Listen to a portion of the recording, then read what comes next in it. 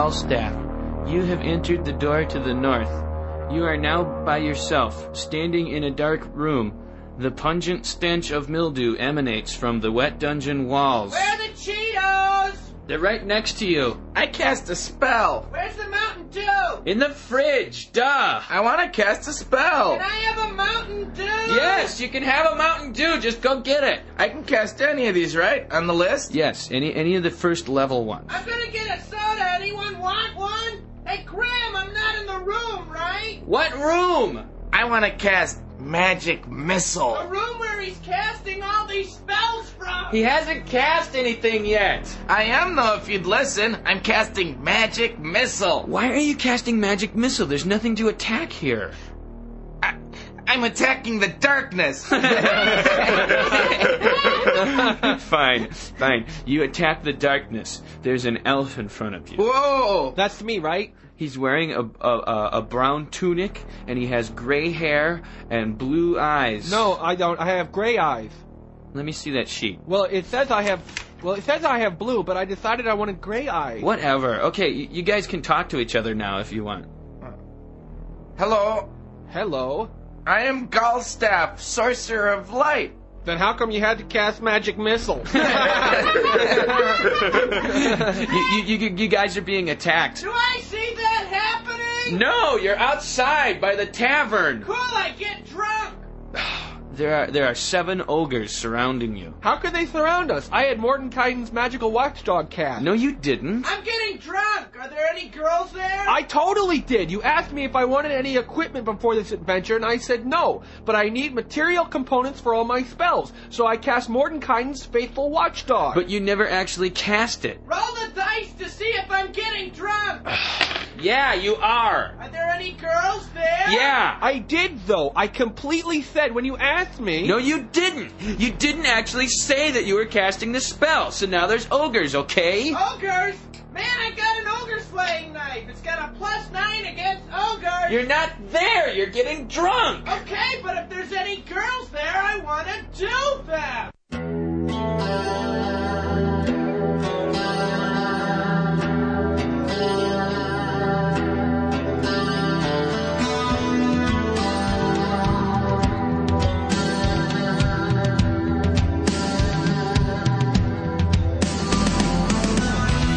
That's funny and sad because it's true. And true. Yes. It is 3 minutes and 15 seconds after the hour of 5. There was too much presence there for a second. This is the month of April in the year of our Lord 2009. Thank you for coming along and making a part of your listening day. We are live from the plushly appointed yet not overly ostentatious studios of Rock 101 KUFO. Thank you for joining us on this Thursday morning. It is the Rick Emerson Show, an excursion into whimsy and amusements of all varieties. Thank you for coming along today. It's 503-733-2970. 503-733-2970. If you would like to be part of today's show with your comments, questions, clarifications, ruminations, ponderings, whatever it is you might have to contribute to the universal discussion on this fine morning. It's 503-733-2970. Greg Nibbler's standing by, ready, willing, and able to pass along your observations about the interesting, the groundbreaking, the tedious, the mundane, or the absurd, as Mr. Malvert once said. It is 503-733-2970. Just to sort of preemptively address any emails I get, that was the Dead Ale Wives. That's the name of a comedy troupe, and I think that CD's actually out of print. I don't think you can find that anymore. So if you see it online, I'm not telling you to do this. I'm just saying you probably could download that with impunity because I don't think you can buy it, actually. So there you go. That was funny. It actually is one of the funniest things I've ever heard. And the first time I heard that whole bit, that Dungeons and Dragons bit, I actually didn't even hear the audio. The first time I sort of encountered that, online somewhere, there's like a fan-made video for it, where it is actually like a bunch of teenage monsters sitting around a table. They've made some like a visual accompaniment. And it's just a bunch of teenage monsters sitting around a card table in somebody's living room playing Dungeons and Dragons, and they made it so it matches the audio. It's just unbelievable.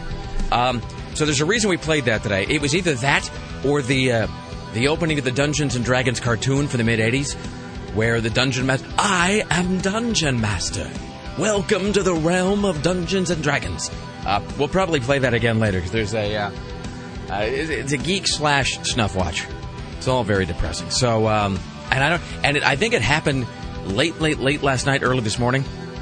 So I don't know if like Aaron Duran knows about this or not. But anyway, so we have a Snuff Watch / Geek Watch.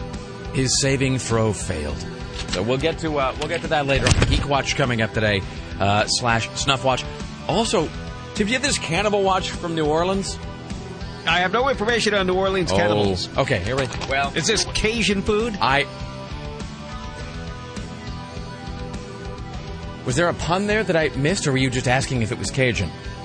Because New Orleans is known for its Cajun food. Oh, I see. Food. So was it like a blackened cannibal story? I don't know. Did I ever tell you that I got in trouble one time as a young DJ for talking about... We were discussing something. We were talking about some church or something that was in New Orleans, and I referred to them eating the blackened body of Christ. And I got because it's, Cajun. And Catholics did body and blood of Christ. And that makes sense. I thought it was hilarious, and the program director did not agree, nor did the general manager, nor did the general manager's wife, who was listening, and found the whole thing to be entirely inappropriate. And I was summoned into the office and given a good long talking to after that day's show. It's that small town way of thinking. That's exactly right, Tim. That's why you have to go to the big city. Give a little man a little power, and he thinks he's powerful. Mm-hmm. That's what I learned in Market 179 or whatever it was. And they're probably still there. Yes, they are. All right. It's 503-733-2970 coming up today. Geek Watch, Snuff Watch, Cannibal Watch. Right there, from Nylands. We also have Tim Riley's Top 5 Whitest Songs Ever Recorded, which is fantastic. Chris Paddock came by my office yesterday. We were talking about something, and he's going to be doing his tomorrow, so he'll be contributing. We'll wrap up the week with Chris Paddock's Top 5 Whitest Songs, and he's just agonizing over it, as we all have. It's difficult, man. I had to sit down with a bowl of oatmeal and really wreck my brain to do something new, because I thought everything has already been done, and Chris Paddock is going to show me up. Sitting down with a bowl of oatmeal. Is that true, Whitey? Yes, it is. All right. Did you have a lump of brown sugar on top of it? And a big spoon. All right. Get me some farina. So he came by and he said, he goes, well, what about blank? And he sort of tosses out the name of a song. And I will tell you this. I didn't reveal your list, but there is one that he had a single song that overlapped with your list, but he ended up not going with it anyway. That doesn't really matter. So that'll be tomorrow. Today, though, Tim Riley's Top 5 Whitest Songs. And as always, it's not even a question of what goes on the list. It's a question of what you leave off, right? Because you can make an argument to put lots of stuff on, but when you have to exclude something and you got to come up with a reason for that, it's very difficult. And I did. And the main reason behind it was you forbade us to use bubblegum, so I did a big research project on bubblegum music to make sure that none of those could be included. No. Yeah, none of these are on a list of bubblegum songs. No, that's totally accurate. There's nothing on here that I would call bubblegum. Right, because bubblegum, I found, started in 1968 with a Lemon Pipers song and ended in 1972 with the Partridge Family, although they could have included the Bay City Rollers, which they didn't. They're a bubblegum band. Right, but they came after 1972. Whose definition is this? Is I this don't from know. Wikipedia? Wikipedia and 2 other sources, so I don't know who started this. Let me say this. I went with it. If you're interested in bubblegum music, I have a fantastic book, actually published locally, published by Feral House. Mm-hmm. But it's a book that I think achieved some prominence in like 2001, 2002. But it's called Bubblegum Music is the Naked Truth by Kim Fowler, which is just this exhaustive history of bubblegum music from its very inception all the way up through, I guess at that point, like Britney Spears, NSYNC, Backstreet Boys, whatever. And it's quite something. And just reveals layers of that genre you never even knew existed. Anyway, the point is, this list is fantastic. So you bet. Well done. So we'll count that down later. Tim Riley wraps up very well. It does. I mean, it kind of... It brings a different facet to the whole thing. Mm-hmm. So on Tuesday, I counted down my 5 whitest songs ever. Sarah Dillon did hers yesterday, which is fantastic. Today, Tim. Tomorrow, Chris Paddock. What else is coming up today? Lost in 408. We will recap and discuss. And by we, I mean people other than myself. We'll discuss last night's episode of Lost. Mr. Skin from MrSkin.com will be joining us today. We'll give away another pair of tickets to see the Jägermeister Music Tour at the Roseland featuring Pennywise. That also comes with a Pennywise skate deck, and you'll be entered into a grand prize drawing for a Jägermeister tap machine, a custom Jägermeister guitar, a PV amplifier, and a JVC HD radio. So that's on the way as well. Have you heard this Billy Bob Thornton thing that happened? I have not heard it. I've read it. He was on this. He was at some radio show in Canada, some Toronto talk show, or some music show, or whatever. They were interviewing him, and it wasn't even it wasn't that he went crazy, sort of overtly, like he started yelling or screaming. it was just one of those interviews, and we've had some of these in the past, where you get about 4 words in, you just know it's going badly. And you can tell that the guest doesn't want to be there, that there was somebody somewhere in an office building who told him he was doing a series of interviews. He resisted. They ordered him to do it anyway. And then it all just manifested itself on the air when it ended up being just a huge dick about the whole thing. So I've got some audio from that. And then I think you've got a little bit of this Britney.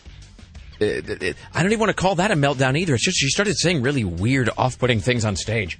Well, then things progressively got worse due to pot smoking. Is that true? Yeah, See, I don't even know that's that. actually the top story. Oh, all right. What you're talking about is only a sidelight to the big event. There's too many things. Last night in Vancouver. All right, so we have a Britney watch coming up today. Not our Vancouver. No, it's the godless It's Vancouver the to the north. Vancouver. Well, they don't have morals up there. That's why these things happen. Also, the new No Doubt single has been leaked out, and boy, is it bad. Are we going to be playing it? I mean, I don't... Look, maybe it's just... Oh, yeah, we're going to play it, because I just had the Nibbler go through it and check to make sure that it was free of profanity. That Gwen Stefani wasn't getting all edgy and provocative on us. She's not getting provocative. What she is getting is... she's got that thing that Madonna had for a while. Remember, you'd see interviews with Madonna where she had some strange accent that she sort of picked up after living in Britain for like a day and a half, which is sort of like how Kathleen Turner sounds progressively more German with every year that even though she lives in like Baltimore or something. So, but Gwen Stefani chooses to sing this whole new song in this kind of weird, angular sort of tone that doesn't make any sense at all. So, we'll get to that, and beyond that, I honestly don't know if we'll have time for anything else. There's just so much show happening already. Kelly Clark from the Willamette Week will be here as well. Tim Riley's working on the following stories for your edification on this Thursday. So Britney storms off stage for close to 30 minutes in Vancouver last night due to pot smoke in the auditorium, stops the show until the smoke clears, then tells the crowd not to smoke weed and drive carefully. Today's bankruptcy hearing could spell the end of an Oregon institution known as Joe's, which is better known as G.I. Joe's. Bad news for 460 furloughed country coach employees who work further down south from here. They'll be formally terminated on April 14th. An honest Los Angeles woman, the only one, finds a cashier's check for over $350,000 and returns it. U.S. warships arrive off Somalia. They're in a standoff with pirates who were then going to deal to release an American hostage. By popular demand, imagine this. Kim Jong-il is re-elected president of North Korea. Excellent. The people have spoken, Tim. And fresh from a tongue lashing, Chrysler unveils its new gas-guzzling SUV that gets up to 20 miles per gallon. Ooh. Chrysler. Okay, sorry. No. 2 Detroit men are charged with stealing restaurant grease. Rihanna creates her own perfume, and Lindsay Lohan is the saddest girl in the world right now. That's the other thing. I forget where the guy was from. It wasn't the TMZ cut we had the other day, but there was some reporter that caught her last night somewhere and was asking her about Samantha Ronson, and Lindsay Lohan, who was clearly just in the deepest stages of denial, said something about the effect of. God, what did she say? She said, "No, we're just figuring things out right now, or something." But she sounds full on screaming crazy. And apparently won't eat it all in any way, and is wasting away, and will soon slip into a subatomic space between some suffocations. Oh yeah, she's going crazy. Yes, she is, Sarah. Hello, how are you? Oh God, I was on TMZ looking for the latest on Lindsay Lohan, and I just came across another ShamWow/bloody prostitute picture. Let me see that. Those are the best kind. Emerson wants to. That's bad. Oh, that's really bad. Why did I look at that? I don't know. Are you sure they're not dead? Are you sure those aren't? Is that like an artist rendering of what their corpses might someday look like? Is that Photoshop? That's at TMZ.com, by the way. That's New police evidence taken shortly after Vince Shlomi, a.k.a. the ShamWow guy, allegedly fought a Miami hooker that neither party came away unscathed. Shows the bloody sheets and even a bloody cordless phone left behind. That doesn't sound like just I'm not saying that any sort of violence is acceptable. That doesn't sound like he's just sort of, cuffing her to get her to let go of his tongue or whatever they call it. I gotta stop looking at that. That seems like a lot of. Well, I guess if the pummeling started, this is his claim, when the hooker bit his tongue and wouldn't let go. And my whole thing is, why would you punch her? Because that's just going to cause injury to your tongue. Why wouldn't you just knee her or something, or just give her like a jab in the stomach? Because then she'd go like and open her mouth, and then you can take your tongue out. It seems like if you weren't thinking clearly to start punching her in the face, those photos would be the end result, though. Because that's a whole lot of bleeding going on right there. Well, that's a whole lot of bad. Wow. Unfortunately, I'm going to have to put it up on my blog. All right. Well, of course. I mean, so you'll be able to see this at sarahxdillon.com here in a mere moment. Hey, by the way, I have to say your hair looks fantastic today. Thank you. Yeah, I decided I was redoing my roots. And then my friend had some extra color, so I decided to dye part of it blue. So this is... here's kind of what your hair looks like today, and I mean this in the best way possible. It looks like, do you remember like in the early 90s, they had those things you could buy at Spencer's Gifts, and it was like a spray of those fiber optic plastic tubes that had the changing lights coming out of the end? That's kind of what your hair looks like. I know, it's it that looks shade kind of of blue. cool. I've never had blue before, and so because it like is brighter in some parts and then like kind of greenish on the others. I don't know, whatever. I figure one of these days I'm going to be too old to be able to dye my hair different colors, so I'm just going to keep doing it until I feel like it's wrong. And you're never too old to dye your hair. No. I suspect you'll be able to. Here's the thing, because I think that you'll be able to make that work. I think that most people go through a bell curve where, like, when you're younger, you can dress however you want, and then when you're really old, you can dress however you want, and there's this middle ground where you got to act adult. I think you're going to be able to successfully skip that middle ground. Okay. That would be my theory. I don't think you have to worry about that. Nancy Reagan still dyes her hair. Yes, she does, Tim. Wait a minute. No. She's dead, though, isn't she? No, she's alive. Damn it. All right. Oh, speaking of people who... Well, Wayne Newton, parts of him are 67 today. That's no first way. of all, that's a lie. Only because the parts you can't see. But he's like 70. There's no way that he's only 67. That's Are you going to argue with somebody in Vegas? No, I suppose not. He's 67. And he'll pummel you. He's a big guy, and don't you get the sense that Wayne Newton also has anger management problems? It seems like he probably has Seems like he's probably given a beat down to somebody or a person or two in his life. I don't think you can live in Vegas for as long as he has and not be kind of jaded. There's a street named after him in Vegas. Oh, speaking of Vegas, by the way, it's sort of a confluence of all the above. Let us not forget that 2 weeks from tomorrow, I'm going to be leaving to go to Vegas to see Britney Spears. Hopefully she doesn't walk out on you for 20 minutes. But see, the thing is, I don't even care. That's the thing. Like, I don't mean to sound as though the money is incidental to me. It's not. But but I am fully... I keep having this argument with people who... there's any number of people in the building here who have sort of, I would say, kind of angrily confronted me about the fact that I spent money on Britney Spears tickets. Oh my God, maybe you'll get to witness a breakdown. Well, that's my thing. Is like awesome. do you ever feel like do you feel like you sometimes live on a different plane of existence from other people in this sense that... I was trying to explain to somebody, and I won't identify this person. It was like, I cannot believe you would pay money to see her. She doesn't even really sing. And I said, well, I said it's just a thing. It is a slice of the popular culture. Britney Spears is she is sort of iconic in a horrible way, whether you're kind of into what she does or not. And I said, well, I just want to go, and I want to say that I saw her, and I want to add it to the list of pop culture events that I have witnessed in person. She's a Marilyn Monroe who keeps on living. Yes, she is, Tim. Long after she has outlived her usefulness to anyone, she just continues to walk around.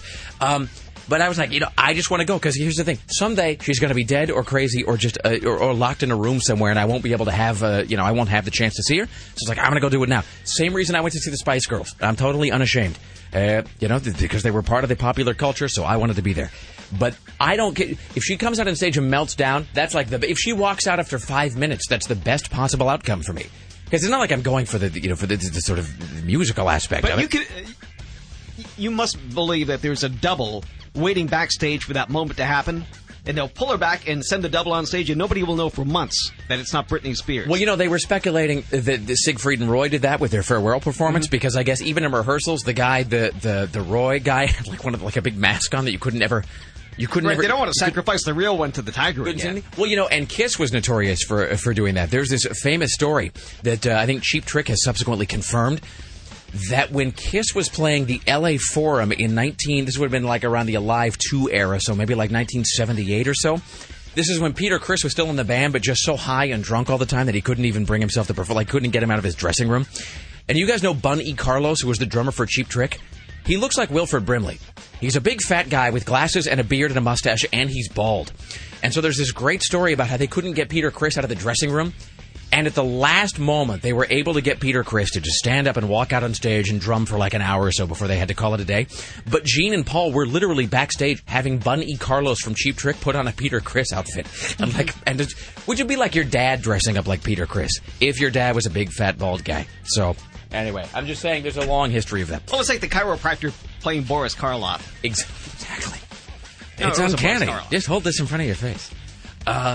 When we return on the other side, I got a little bit of Osmond's news, too. And, right here, you know what these are? What's in there? These are the fabled giant Cheetos that guy called the show about. He found these giant Cheetos at a Walgreens. They're mutants from Does another that mean world. he also brought the muffins? I'll just read this note, and then we'll do this. And then on the other side, we have Dick Uliano, Tim Riley, your calls. Rick, Sarah, Tim, here are the giant Cheetos I called about. Sorry about the Costco muffins. I ate them. Brad. Sarah's a sad panda. It's the Rick Emerson Show. It's Rock 101 KUFO. It's the Rick Emerson Show on Rock 101 KUFO. All right, whatever. I'm sorry, that was the continuation of a discussion happening during the break here. So this is just, for those who don't know, which would be, I think, everybody except myself and Tim and Sarah, what we were just talking about. So Sarah Dillon, as we were playing that Papa Roach song just now, Sarah is sending out a what? I did not send out anything. I just decided to update it because I've had so many emails from people writing to me. Just now. I didn't update it. I just wrote something. On? Twitter. Okay, so... Well, first of all, I know I sound like an old guy here, but what is the difference? What do you mean you updated your Twitter? And I don't know. It's the first time I've ever done it. All I wrote was because, Lisa Wood and I are interviewing X today. And so, I keep getting, every day I keep getting, more people saying, following you on Twitter. So we're interviewing X at noon. So I decided to write, hey, does anyone have any questions that you want me to ask the members of X today? Let me list the reasons why I hate you. Really, there's only one. It was like, I don't know if this was on the air or if it was off the air. I honestly don't remember. But literally, it was like a day ago. It was off the air, I think. It was like a day, maybe a day and a half ago. That we're here in the studio, and yeah, maybe it was during a break or something. I think it was yesterday. But I actually flat out said, should I just get a Twitter account and just break down and do it? And you do without hesitation. Like, no. And I said, I know, but doesn't it seem like... And I mentioned Stephanie Strickland, and there's a lot of people who there's a lot of folks out there who are sort of in the media who are twittering or whatever, which sounds dumb even to say out loud now. And I know it's a thing everybody's doing. But the Twitter is sort of like that moons over my hammy thing at Denny's. Doesn't matter how good it is, you feel silly saying it. Mm-hmm. Ordering a Rudy Tooty fresh and fruity makes you feel like a retard. There's just no way around that. So I said, so Sarah, do you think I should just break down and get a Twitter account? And you definitively, authoritatively said no. You didn't even hesitate. And that was good enough for me. And I said, well, okay, moving on. And so now fast forward to a day later, where during the break, you yourself are sending out a Twitter. And here's the thing. You didn't even tell me. This is how I know that you, in your heart, you knew it was kind of silly to do, or you knew that that I would have this discussion with you because you didn't actually tell me that you created a Twitter account. You just skipped right to I just sent one out. No, I saved because I was, whenever a new social networking thing starts, I go in and save my name. So I saved Sarah Dillon and Sarah X Dillon. Right. And I've never used it before. And then I'd seen so-and-so, because my friends like Kelsey and Fat Boy and everyone are always updating it. Did you refer to yourself in the third person? No, I did not. I wrote, does anyone have any questions that you want me to ask the interviews of X today?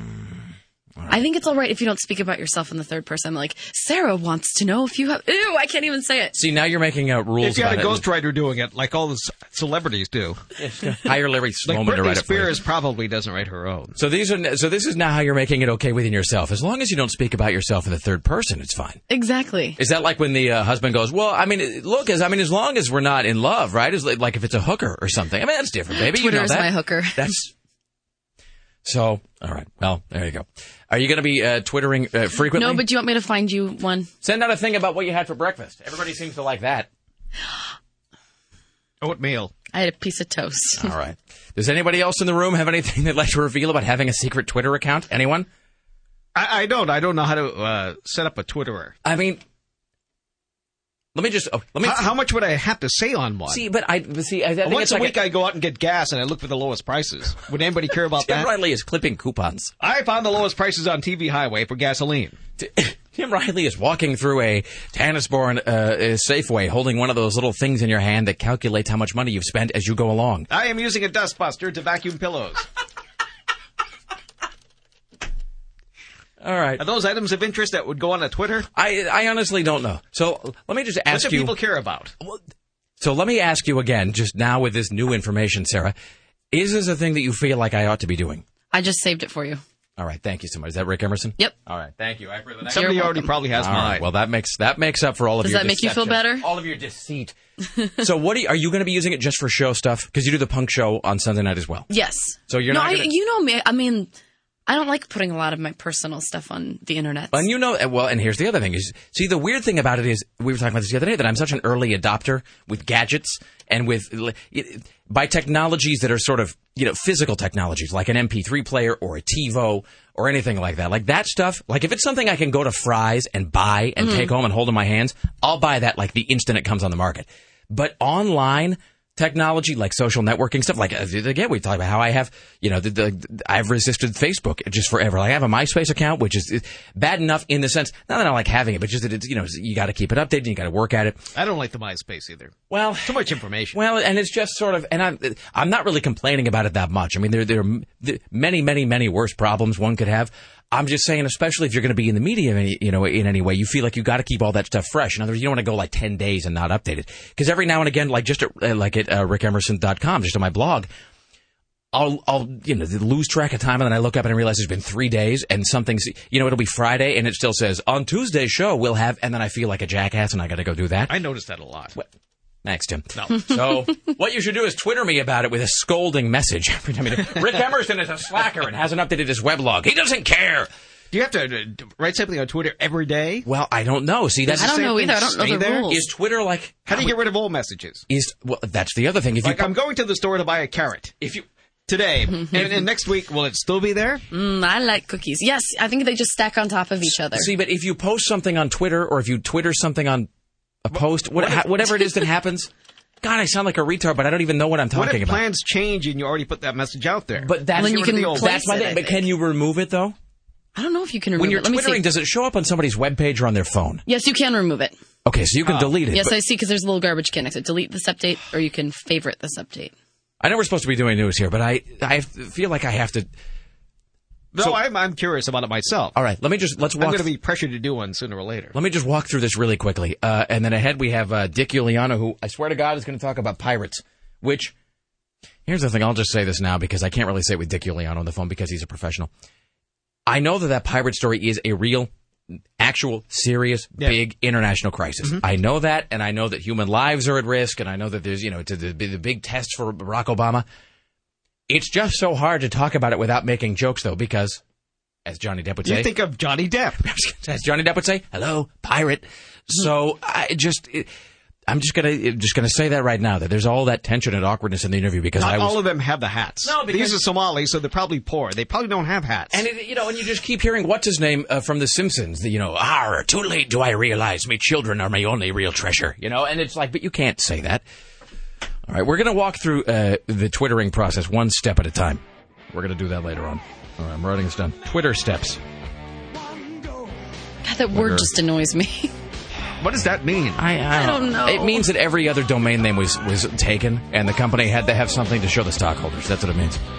All right. Dick Uliano from CNN ahead. We'll talk Twittering. We'll talk pirating.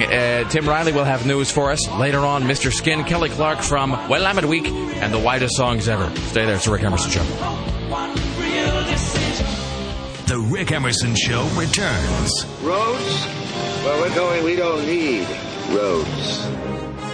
This is Rock 101, KUFO.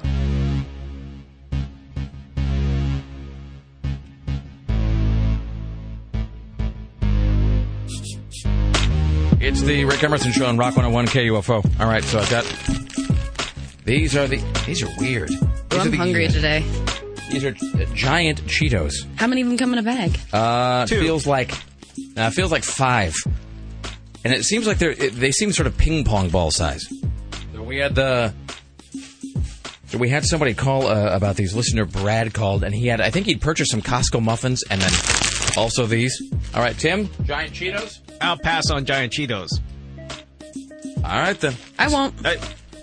I'm just saying. I just had my oatmeal. You'll regret it later. That's the only Maybe. point I'm trying to make there. Is, there's going to come a point later this afternoon, your own personal tea time of the soul, where you look deep within yourself and you say, I should have taken those Cheetos home with me. Doubtful. Let's welcome now to the Rick Emerson Show, CNN radio correspondent, Dick Uliano. Hello, sir. How are you today? Hey, I'm doing great. Good morning from Washington, Rick. Just don't be distracted if you hear this sort of a cellophane sound in the background. We are holding a newly unveiled product, Giant Cheetos, which are, in fact, it's an enormous, oversized, deformed cheese ball. Are those Seriously? They're essentially It looks cheese like a balls, marshmallow. but that's exactly what it looks like. It looks like a normal, large marshmallow, but it is real Cheetos? It is, in fact, a Cheeto. They are Cheetos Giant, is what they're called. Party! We're cutting loose, Dick. We're getting crazy. If I were you, I'd alert the proper authorities. All right, so just keep an eye out. These will be appearing on a store shelf near you. Sarah, how would you rank that on the classic 1 to 5 scale? Oh my God, it's really good. Fantastic. All right. Pass the Cheetos, please. Speaking of alerting the proper authorities, I was watching Anderson Cooper last night. They obviously one of the big stories is this sort of pirate thing off the coast of Somalia, which is. It seems like, along with the economy, this is the first real rubber meets the road test of Barack Obama, right? Because this is a big deal, and it probably is not an overstatement to say that kind of everybody is watching from around the world to see how he's gonna handle this. So where are we now with this story? Yeah, I think you make a good point. The White House says they are monitoring the situation. The Navy ship Bainbridge, which is a guided missile destroyer, is on the scene. The White House says the paramount concern is the safety of the crew and the ship's captain. And Rick, the Maersk shipping line of Norfolk, Virginia, which owns the cargo ship Alabama, pirated by these guys from Somalia, says the situation is virtually unchanged from overnight. The crew members, 19 Americans, are safe on the Alabama, but the ship's captain, Richard Phillips, is a captive to 4 of the pirates in a lifeboat bobbing in the water nearby. And the Bainbridge is looking over this situation, and they say that the safety of the captain is the top priority, and they're sort of just seeing what happens next. So here's a question. You always hear this, that if you're 12 miles offshore or whatever, you're in international waters and nobody has jurisdiction or something. So is that the same thing as saying that you're in the middle of the ocean, there's no law anywhere? Well, there's international law, maritime law, and this is indeed in international waters, and that's what would apply. And I'm not really familiar with too much of that stuff, but really, I think it's sort of a human condition type of a situation where they're just going to try to figure out what these guys are going to do. They want to make sure that the captain is not harmed, and they just want to get him back safely. And that's what the shipping company says its goal is. And by the way, the Navy ship is basically in charge of the scene now. They're calling the shots as far as all the Americans are concerned there. And as I say earlier, the White House is carefully monitoring the situation and, not yet intervening in any way. All right, Dick Uliano, my friend, thank you so much. Sure We thing. will speak with you soon. There you go. Dick Uliano, CNN radio correspondent. Yarr. Thanks so much. Where did that come from? There's a loose pirate in the room. Was that from Tim? Me. Okay, I demand to know who's playing the pirate sound effects. Aha! J'accuse! All right. Because there are 2 pirates. Is this from the Lots of Laughs prep service? This is how seriously the story is being taken. Have they created that pirate sound just for Kooky Morning Show? There's a whole list of Kooky Morning Show pirate Really? sounds. Because we're taking this so seriously. Is there a pirate montage that the prep service has? This, by the way, is the morning prep service that are these the folks That's that like a sexy. Please stop that. Are these? Is this the same? I feel like I'm stoned. Is this the same group that made the little Pepe or the little puppet, the Spanish word of the day thing? Yes. Yeah. All right. Let's. One more. Rumor has it that you're a pirate. Moving ahead, here's Tim Riley at the news desk. Oh, come on. That's great. There we go. Fantastic. In the news with Tim Riley. The best part, by the The best part is how just all of our sort of intros and the liners and all of it, they all it all comes off a hard drive, and so, or as a pirate would say, a hard drive. The best part is how Tim's news intro actually stuck right there because the hard drive froze up. But all of the retarded sound effects from the lots of prep service, they all play flawlessly. And if we do the Spanglish word of the day or whatever that thing is from the little puppet character, if we do, really seriously, don't make me come over there. I'll forcibly remove that sound card. Yeah, it's the only thing that works.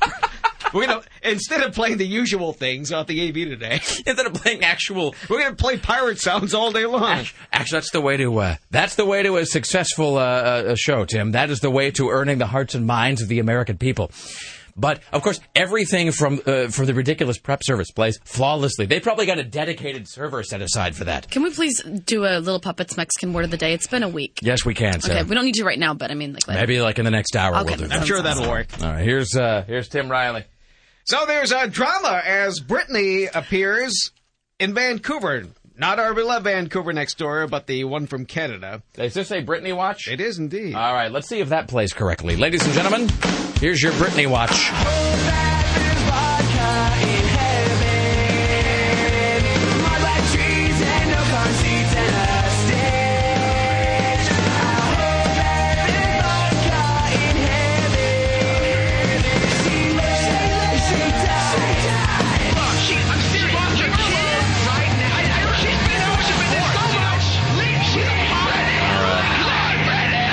Friends in local band Nickel Arcade there with that's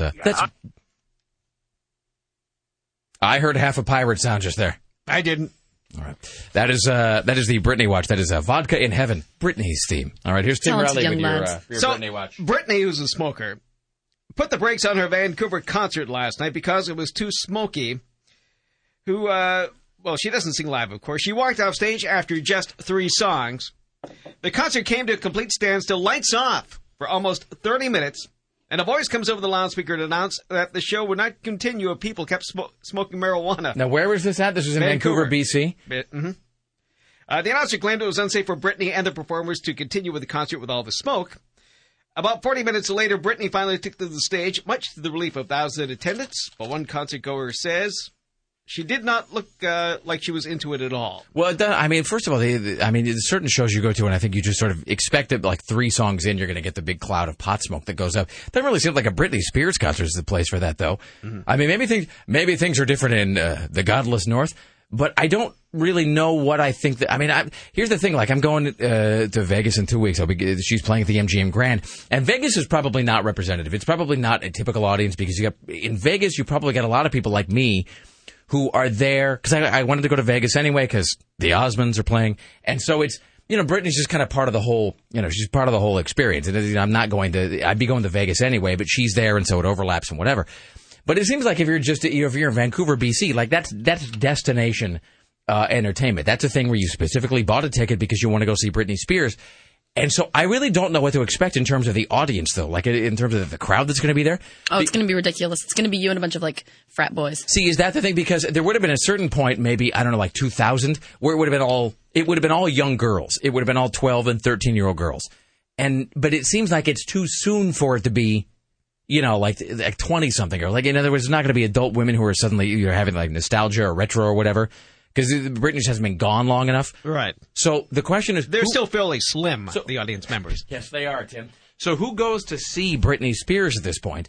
And that's further complicated by the issue that apparently the whole place was filling up with reefer smoke. Well, I think it was a lot of hockey fans because they started chanting Canucks, Canucks, Canucks while they were waiting. Really? Yes. Okay. And let's see. We have the statement from Britney's website. It says, "We want to apologize to all the fans who attended our Vancouver show tonight for the brief pause in Britney's set. Crew members above the stage became ill due to a ventilation issue." And there are 0 comments. Well, because who would possibly? That's my thing. It's who would be logging in for the? No. I have to. I got to register for an account. I have to opine upon this Britney Spears news. So during the concert, Britney said, shouted something over the microphone. She said, quote, "We're going to rock it out." Is this where... This is censored. But she says we're going to rock out with our blank blank. Right. Oh, she's edgy. Was there any context for this? Let's see, I'm looking here. Because that doesn't... No, this isn't the first time that Britney said something at a concert that she probably should have. During a concert last month, she thought the microphone was off when she talked about her female anatomy hanging out. And we know what part that was. You'll hear it.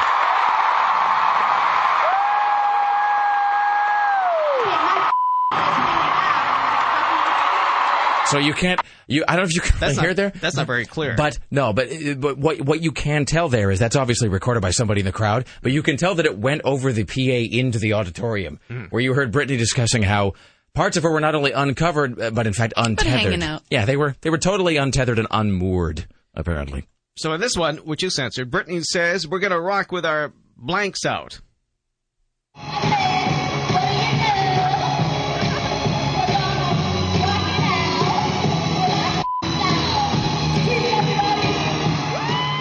She's all class. Just sort of a shouting everything that comes into your head thing going on with that girl. There's your Britney watch for Thursday on the Rick Emerson Show.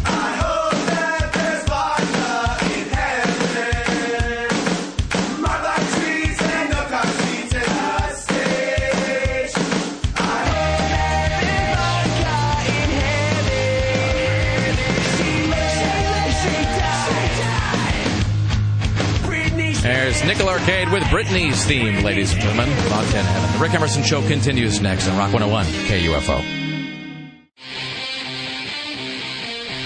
It's the Rick Emerson Show. It's Rock 101 KUFO. Thank you for joining us. It is Thursday morning. Oh, by the way, I didn't catch this, but somebody emailed me about it. It says, Rick, this morning, and I think they actually mean yesterday morning. This morning on K2, Carl Click was reporting with Natalie about Miley Cyrus, and Carl referred to Billy Cyrus as Miley's husband. Natalie had to correct him anyway. For what it's worth, I found it amusing. So well, he's probably going according to the photos. I really, if you were to go on only the visual or auditory evidence, one could be forgiven for coming to that conclusion. So, all right. Let's see, what else do we have here? Our good friend Peter Carlin emails, Rick, true confession, says Peter Carlin, features writer for the Oregonian. When I was in high school, I played keyboards in the stage band. What is the stage band? Is a stage band like? Is that for like the? I don't know. Is the stage band like for music class or something, or is that like? Is the stage band like you? Is that like you're playing it at pep assemblies or whatever it is they have? Anyway.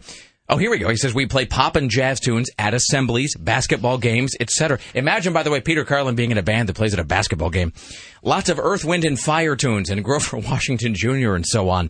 Anyway, one thing led to another, says Peter Carlin from the Oregonian. And for a brief shining moment in the spring of 1979, our repertoire also included Do You Think I'm Sexy? Sung by, yes, that's right, me, Peter Carlin. So I emailed him back and I demanded that he find either a photo or a recording of Peter Carlin in this band singing Do You Think I'm Sexy? So I haven't heard back from him, probably unsurprisingly, but he probably wrote that to you when he was drunk and he's like, I shouldn't have told him. I did kind of get the sense that because I responded back and I said, you got to find me a photo, you got to find me a recording. And he emailed me back with something else. And then he just ended it with about like an A that was held down for like 30 seconds. Like it was just a whole row of them. So, I don't know. We'll see if that turns up. Tim Radley's working on the following stories on this Thursday morning. An Everett, Washington man gets life for a robbery after claiming a bag of yogurt was a bomb. Parts of Wayne Newton turned 67 today. Chrysler unveils its new gas-guzzling SUV that gets up to 20 miles per gallon. Rihanna creates her own perfume. Lindsay Lohan is now the saddest girl in the world. If I were Rihanna's perfume, I would be called... I was waiting for you to come up with That's something. why I put this in here to make you think. See, and that's Tim. That's why we work so well because it's an unspoken kind of communication. The three of us have. But you're totally failing right now. I know. Rihanna's perfume would be. See, this is the sort of thing that's kind of dangerous because it's knockout. That's the CBS News desk that said that. That is the official stance of the CBS News department. Rihanna's new perfume will be called Rihanna is a... Anywho, that was a delay. I pushed that a long time ago. like an hour ago. Yeah. we're having a little bit of a delayed kick-in on some of our sound cuts today. All right. It's piracy, I tell you. Stop it. It's 503-733-20. You know, talk like a pirate days until like September. I don't know. You've latched onto it. I was talking to Sarah, actually, when you were out of the room. I made the observation that normally it's either Sarah or I who are a little they come in with a mischievous gleam in our eyes and are ever so slightly giddy about things. It's uniquely unnerving when it's you, though.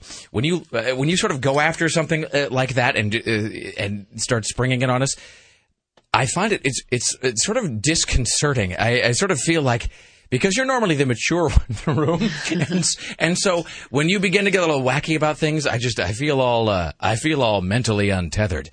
That's the last one I'll play for. No. I'm not saying it's bad. I'm just saying it puts things into a wholly unfamiliar context. I feel as though there are no landmarkings anywhere. Speaking of just the unfamiliar stuff, so I want to get this down before we move on. So last hour, Sarah revealed that she had sent out a Twitter, I guess, or your Twitter. Which I don't even know how it works. Like, can people respond to it? See, I thought they were called tweets. Oh God, no. But see, maybe that's a thing that like young people just made up to screw with us. Like how that girl from Sub Pop years ago made up that whole fake grunge lexicon for the New York Times, who then just like unthinking dolts reprinted it. There was that thing where is that like Jenkum? It was exactly like that. There was this thing called the Great Grunge Hoax of 1992, I think it was, and it was that a woman who, a woman who was like the receptionist at Sub Pop Records, and that was the label that had, Nirvana and whoever. The New York Times, desperately trying to look like they were plugged into what the youth culture was about, they called Sub Pop, and they said, "Hey, so about that grunge, that's an interesting term. Do you kids in Seattle have any other interesting words that maybe people don't know?" And the woman who worked at the front desk at Sub Pop, on the fly, just made up all of this crap that she claimed was like grunge speak. And then the New York Times, like idiots, just ran it without checking it the next day. And so, in fact, I'm going to see if I can find something. I will quiz you on what you think these actually mean. Grunge hoax. I bet I can find it right here. Let's see. I guess it would help if I didn't spell hoax H-O-A-K-S, huh? What do you think? Right. H-O-K-E-S. All right, here we go. The Great Grunge Hoax, says this webpage, was perpetrated on the New York Times. All right. All right, Sarah, I'm going to give you, these are fake terms, and nobody really believes that these mean anything. Because, again, the woman who worked at Sub Pop just made these up on the fly, and the New York Times just reprinted it. All right, let's see here. The Great Grunge Hoax terms include, for example, we've got this one. Sarah, what did wax slacks mean? Corduroys. No, they were old ripped jeans. Oh man. Sarah, if you were living in the grunge community in 1991 and you said that you were, quote, swinging on the flippity flop, what does that mean, Sarah? What do you suppose you and your friends might be doing if you were swinging flippity flop? Oh my God, I have no idea. Yeah, it meant hanging out. That's what she told the New York Times. So that's just a sort of a reflection of how even then how easily you could fool kind of the mainstream media with stuff. There was a woman named Megan who worked at the front, and she's talking to and the great thing is that she just made it up on the spot, because this dopey person for the Times is like, what other wacky terms do you guys use in Seattle, or the Emerald City, as we'll call it? And she said, well, if we're hanging out, we don't really say hanging out. We say we're swinging on the flippity flop. And the idiot woman in New York is totally just writing it all, swinging flippity flop. Great, fantastic. Swinging on the flippity flop. We need to bring that. Really? Wax slacks, you say? That's great. Wax slacks. So when they say that if you're on Twitter that you're sending a tweet, having grown up in a post-Great Grunge Hoax era, part of me always feels like I'm being screwed with when they say, no, you're going to send somebody a tweet. It's what all the kids are doing. And then I realize that if I say it out loud, there's like a 1 in 3 chance that I'm just being like horked somehow. So when you send a Twitter just now, let's walk through this step by step. Yeah. If I, Rick Emerson, wanted to have a Twitter account and be, sending all my alleged thoughts to people, how do I do that? What is the first step? I don't know. So I just found this out myself. So sign in. I gave you that password. And Okay, so do I go to Twitter right now? Yes. Twitter.com? Yes, Twitter.com, I believe. So, all right, Twitter. I don't have a picture on any of mine either. I don't know how to put on a picture. All right, Twitter.com. All right, I have gone to Twitter.com. All right, so, okay, now I'm there. What do I do? And then put in your password and your email address that I gave you yesterday. Okay. And do I enter the email address? Yeah, email address and then the password. All right, let's see. Sassafras. It's exactly what it is, Tim. All right, I am entering my login and password at twitter.com. All right. Okay, I just logged in mine too. And hold on. Wait, hold on a second. No, it says that I'm not the... No, it says that I'm not... Damn it, all the hell. Let me log you in. All right, will you log me in? This is too much trouble. Seriously, the technology is hard, Sarah. I don't know how to... Whatever happened to the old-fashioned telephone? Oh, no, you spelled that wrong. Oh, did I spell... Oh, I'm sorry. That's me. Twitter was spelled wrong? Nah, it's... Tim, I was... that was some... What was the great grunge word? I misspelled something, Tim. That's called hoobling. And, all right, so, okay. Oh, I didn't know I had to put the at in there. Yeah. I am an old person. I turned into my grandmother. Okay. So now, I'm now logged in at twitter.com. All right, so what is the next step? I guess you go to the... Let's see, so I'm going to go... I'm going to send my first Twitter right now. It's this is history in the making. See at the top, it says, what are you doing? What am I doing? Yes. So then you can click in that box. What am I doing? What is an accurate assessment of my... Scrubbing a pan. I am scrubbing a pan. Mm-hmm. And eating giant Cheetos. Scrubbing a pan and eating giant Cheetos. Now, who will get this? I don't know, because okay, so you look up in the right corner, it says, following, followers, and updates. Right. So do you have anybody in your followers? I have 2 people who are following Okay, click this. on your followers. And the see who's followers following just you. Is it just me? I don't know. Let me click. No, there's 2 people who I don't recognize who are following me. Do you want me to follow you? No, wait, hold on. This is creepy. How are they following me? Because this just got created. I don't know. How? Okay, so we're talking. So this is at twitter.com where you do this, and so Wait, where are you? So how is it that I can be logged in? Because what is it if you're on Twitter and you're following somebody? Mm-hmm. What is the deal that there are 3 followers? Is it that then every time I post something on Twitter, they see it or it goes to them? Does it go to their phone? I don't know if they're following you. God damn, we're stupid. Do we? Who is it that we can find that can explain this? I don't know, because I'm trying to find you, Is there and some guy named Wheelfast is coming up. Uh-oh. Better be careful. I don't like the sound of that. Rick Emerson. Wheelfast sounds, he sounds unlikable, Sarah. I distrust him just instinctively. He may be your only friend at the moment. Is there? I don't have any friends, Tim. I think even saying Wheelfast is a friend is probably overstating it at this point. That's blabble speak. You know what? Tim, quit being so cromulent. I demanded it this instant. Is there a young person in the building who could help us with this, perhaps? Greg Nibbler? Is Greg Nibbler a young person?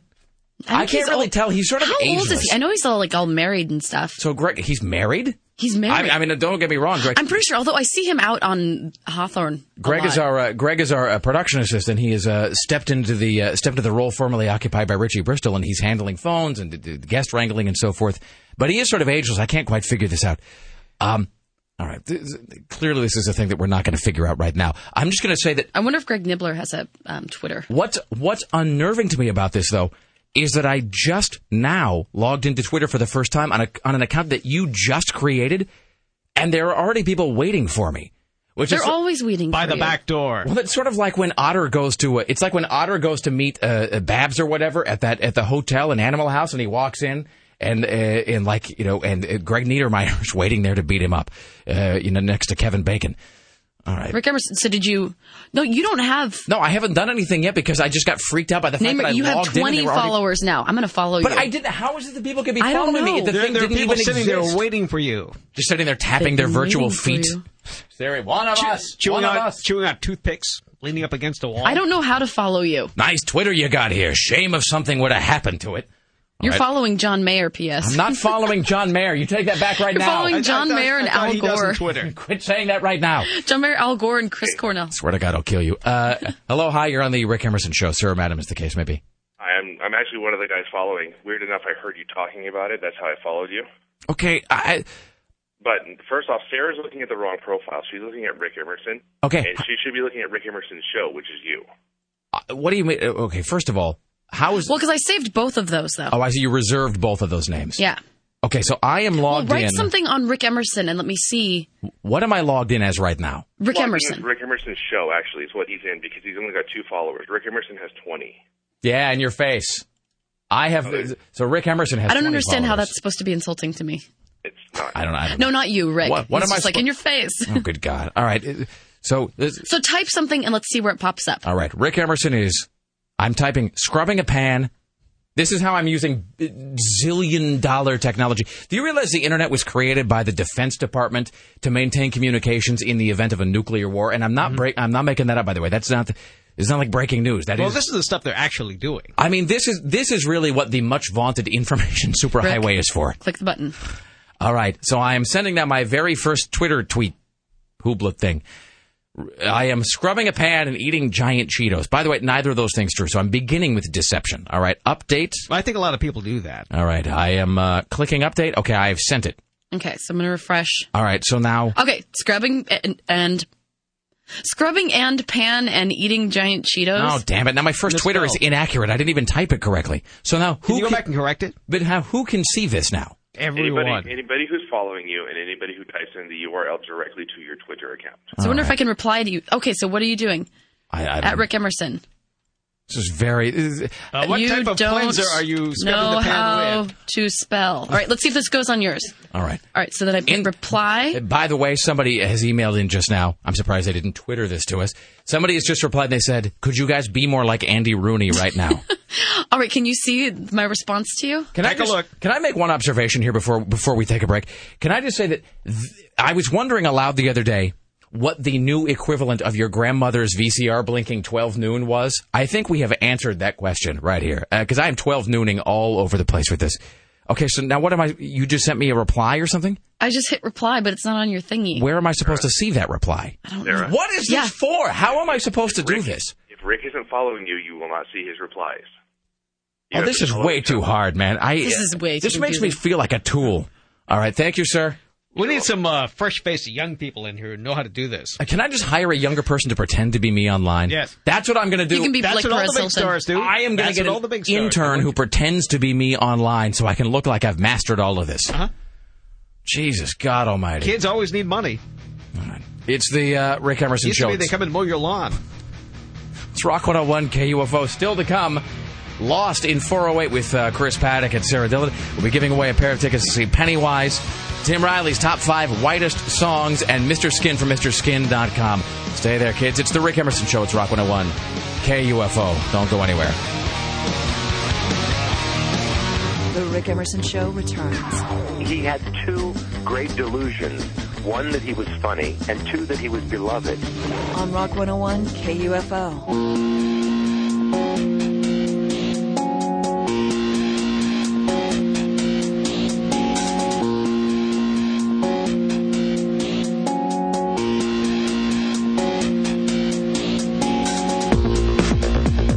Rick Emerson Show. I'm just so flummoxed by everything happening around me. It's 503-733-2970. This is Rock 101 KUFO, and good morning to you. It is Thursday morning. It's 6:31. It's 503-733-2970. Still ahead this hour, Mr. Skin from MrSkin.com. Later on, Lost in 408 with Chris Paddock and Sarah X. Dillon. Tim Riley counts down his 5 whitest songs ever, and more Pennywise tickets, ladies and gentlemen. At the news desk, your personal savior, Tim Riley. In the news with Tim Riley. Well, the economy tops the story. Joe's sports and outdoor officials are expected to reveal whether they found a buyer for their stores or will have to go out of business. We'll find that out today. Several creditors say they expect the 31-store chain would start liquidating their assets. Joe's has been in business since 1952. It used to be G.I. Joe's. So I was wondering about first of all, the G.I. Joe's. It must have cost them a lot of money to take down the G.I.s off of every store and change all their stationery. So G.I. Joe's became Joe's when, like 7 years ago, something like that? No.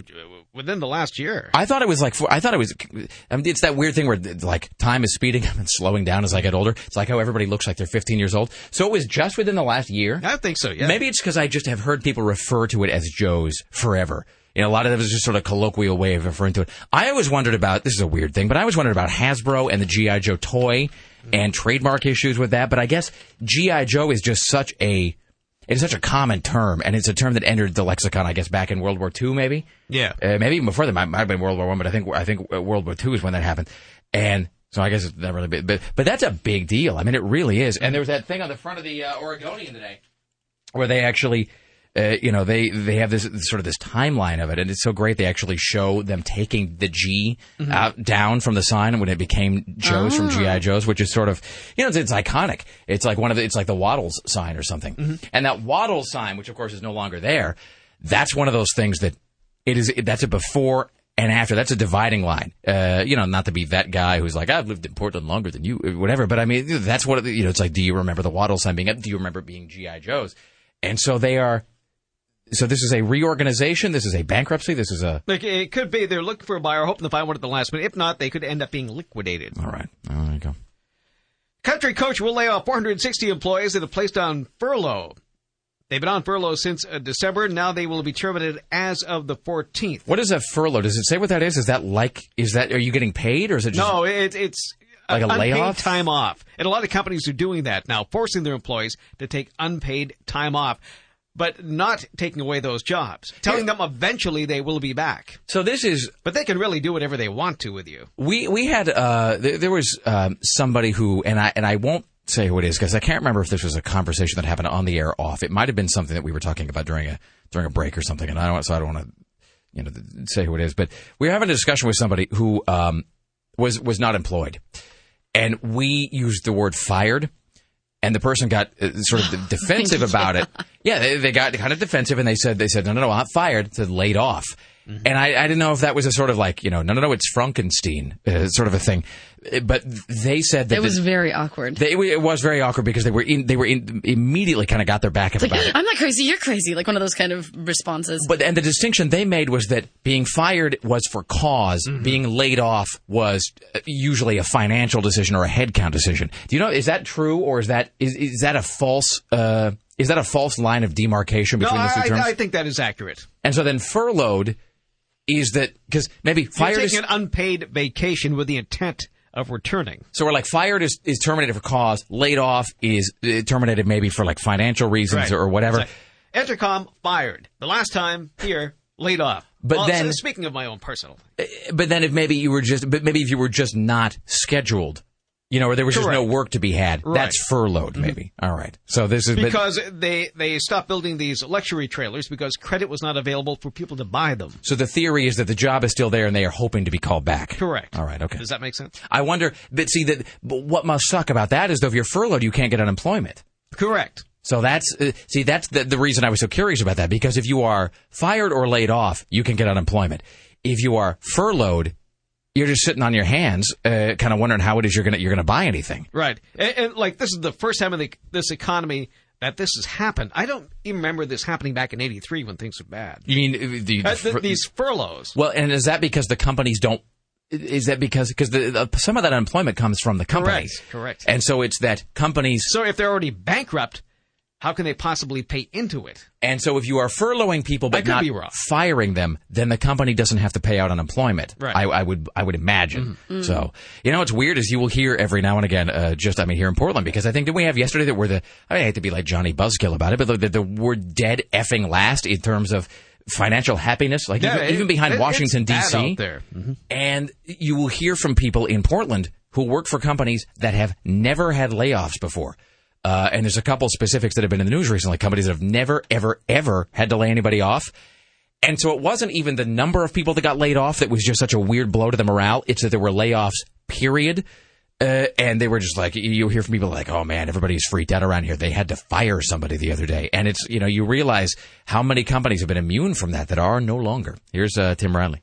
So let's talk about pirates to cheer everybody up. Even though this is a very serious story, nobody's taking it seriously because pirates are funny. Somali pirates have hijacked an American ship off the coast of Africa, but they were repelled. But they took away the captain of the ship in a rowboat where the gas ran out, so they were just stuck floating there until the American ships came in. So one of the crew members called a relative and told him what was going on.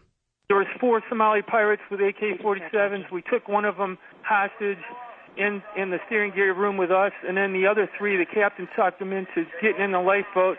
But now they got our captain lifeboat.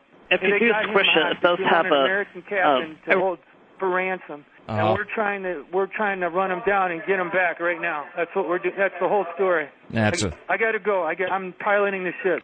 That was that was the new captain. No, that was like Gilligan. That was the skipper's been taken. And that was actually my computer just playing a piece of audio inadvertently that it was not supposed to. We're having a flawless day, I would say, in terms of soundbite execution. Things are going well as good. What we need are more R sounds that are sort of just sprinkled over the show like so many pirate croutons today. So that guy he said he was piloting the ship, not pirating, but piloting the ship right now. And they had the guy in the rowboat, and it seems like this is a bad time to be doing this because you got to figure if you're Barack Obama, you're a Democrat, which means you're not necessarily viewed as being strong on defense. Half the country didn't want you in office. Half the country that didn't vote for you, probably half those people just hate you for no reason. And you got to prove yourself, and plus you got a failing economy. You got all of this stuff. This is the wrong time, I would say, to be testing a young president. Because you screw with him, he's going to blow you into tiny little pirate bits. I mean, that right? Wouldn't you imagine that's the case? Mm-hmm. That's what Bill Clinton did. I mean, I have no illusions about that. Hey, Bill Clinton, what about Monica Lewinsky? I'll bomb you. It's like when he was when Bill Clinton was launching missiles into God, where the hell was that? Where was Bill? Was it? I want to say it's Somalia, but it wasn't Somalia, was it? It was Somalia. Was it Somalia that Clinton actually was bombing? So it seems like if you're there's Somalia, then we were in what used to be Yugoslavia. So Somalia, maybe testing a Democratic president like in his first few years in office is not like the most clever thing to do because Somalia keeps going. It's just a big pile of dust, really. I think we'll bomb it into smaller dust particles probably if they keep doing this, just because I think administrations feel like they have to sort of lay down the law, especially if it's out there in the middle of the ocean, whereas Dick Giuliano was saying the law is sort of murky at best. Because wouldn't you imagine that the logical, I mean, this is obviously a bad story and it's a big deal and it's a crisis, but don't you imagine that what they're already seeing in their head in like the Situation Room or whatever is the inevitable escalation where the pirates are going after like a cruise ship or something? Yes. I mean, which sounds like a gag. And the cruise ships are going to defend themselves with that tone that bursts eardrums. Yeah. But if somebody turns it around the wrong way, wouldn't that damage a passenger's hearing? And it's like the pirates could do that. Where you just sort of see them just, you see the battered, bleeding body of Captain Stubing being tossed overboard or something. So they got to, I would imagine, set a precedent now before they just start screwing with American tourists somewhere, because that's when everything just hits the fan. So let's do one more here, and we'll get caught up around the corner with Mr. Skin. More from Tim Riley. The Laguna Niguel City Council is cracking down on a 30-year Moon Amtrak tradition. These are two new ordinances. They want to bring some order to the annual event where thousands of revelers bare their bottoms to passing trains. Mayor Ming says they restricted public alcohol consumption after some problems came up with the huge crowd last time. Last year it just got completely out of control. We had 10,000 people on a dead-end street with really one way in and one way out, and just a crazy amount of public nudity and public urination. Where was this? Laguna Niguel. And his name is Ming? Yes, Mayor Ming. Really? Do you suppose he gets a lot of... Mayor Ming. Well, see, I wasn't even going to go that way. No, it just rhymed. I just like the flow of it. That's a lot of the... do you, Ming the Merciless, ruler of... What is he, ruler of the universe or whatever they called? Do you take this earthling Dale Arden to be your empress? What? Yes, whatever. Tim, it's the respect that I'm accorded as a broadcaster that really makes coming to work a joy every day. No. Really, I come here for the warm embrace of my colleagues. All right. It's 503-733-2970. Ahead, Mr. Skin from MrSkin.com. Rick Emerson is being respected and admired by all of his coworkers. Send that out right now. Plus, Pennywise tickets coming up later on. Lost in 408. Stay there. It's the Rick Emerson Show. It's the Rick Emerson Show. It's Rock 101 KUFO. Pearl Jam Black. That is from the MTV Unplugged performance in 1992, which we were just talking about this, during the break. That is, and I may be wrong about this, but I don't think. Maybe you can get it now, but I think for the longest time that was unavailable. I think it might have been one of those things that they put out on VHS. And then it never came out on DVD and never came out on CD. And in fact, I have it on VHS, but now that I think about it, that might actually just be like a radio station copy that they sent us. But it was really instantly legendary because that MTV Unplugged was a real kind of a hit or miss show. I mean, you would get like Pearl Jam was fantastic. I remember the Aerosmith Unplugged was really good. But then you get like the 10,000 Maniacs one, which is just crap, and the Poison one, which is crap. And I mean, it's just totally about 80% of MTV Unplugged stuff was just awful. But that was not only fantastic, but it was just universally recognized as being fantastic instantly. And I think that was added to over the years by the fact that you could never get it anywhere. But now you can? I think so. I think that they've actually, I mean, I could be wrong with this, but I think it was relatively recently that you were able to commercially get that. So, and it was, anyway, so that's Black from MTV Unplugged. And it was right at that one moment where Pearl Jam was kind of in the middle of the whole maelstrom. I hate to grunge era or whatever, but I mean, where that sense, as Hunter Thompson once said, that you could jump on the ground and the ground would bounce back at you.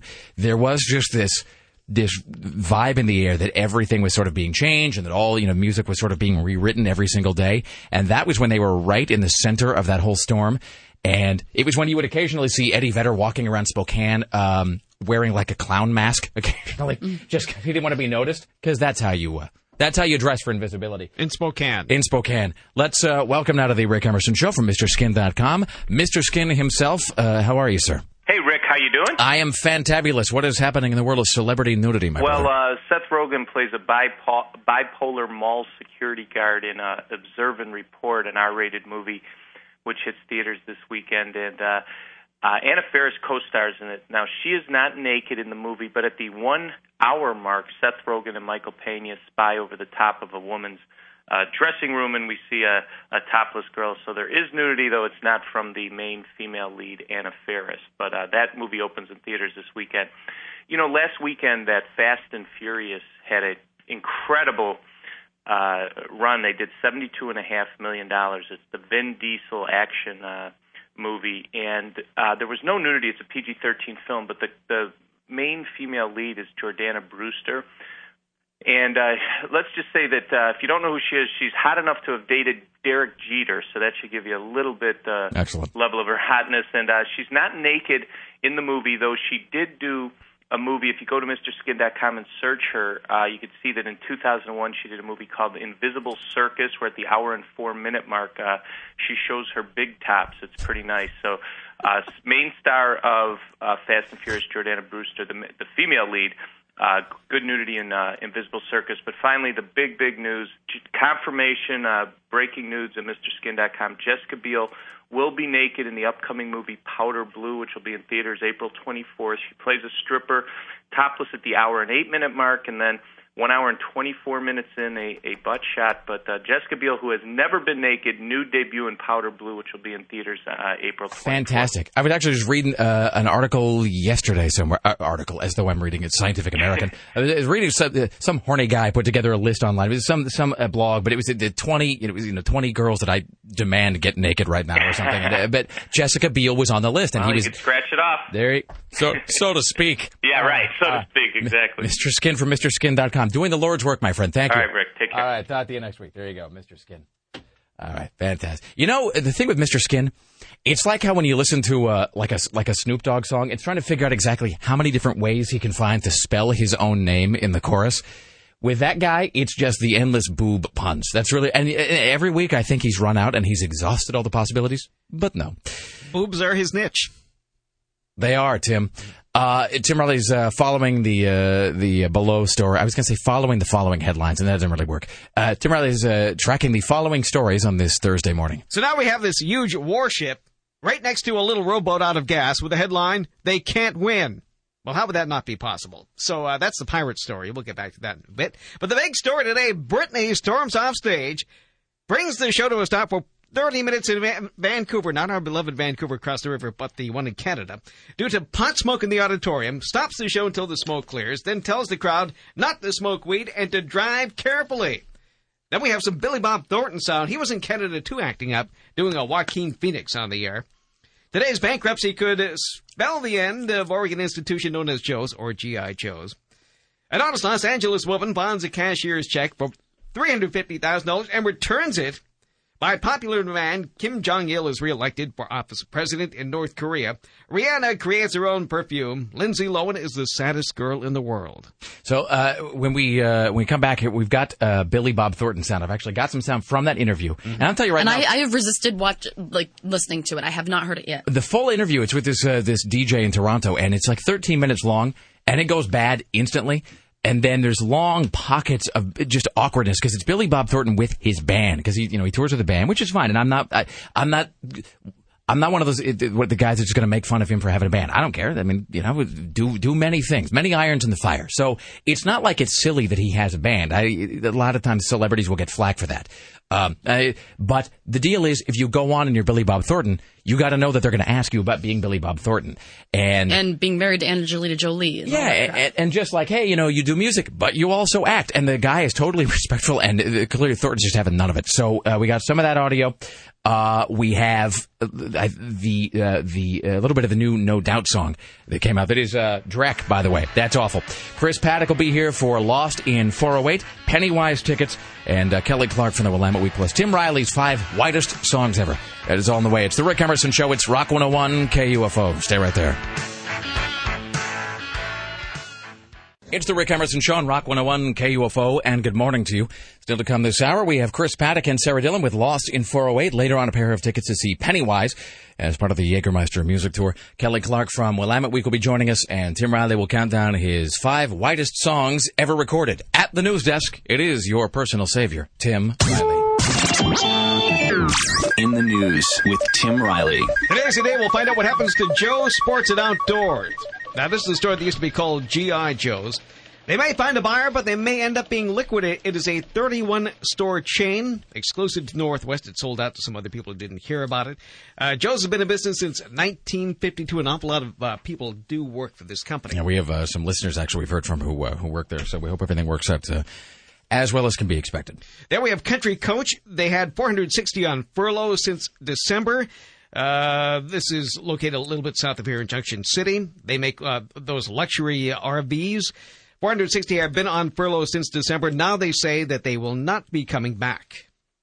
Okay, so let's have something to cheer us up after all this bad news. Levi Johnston never disappoints. Here he is. This is fresh audio. He says something every day somewhere now. So here he is saying that his family is not white trash.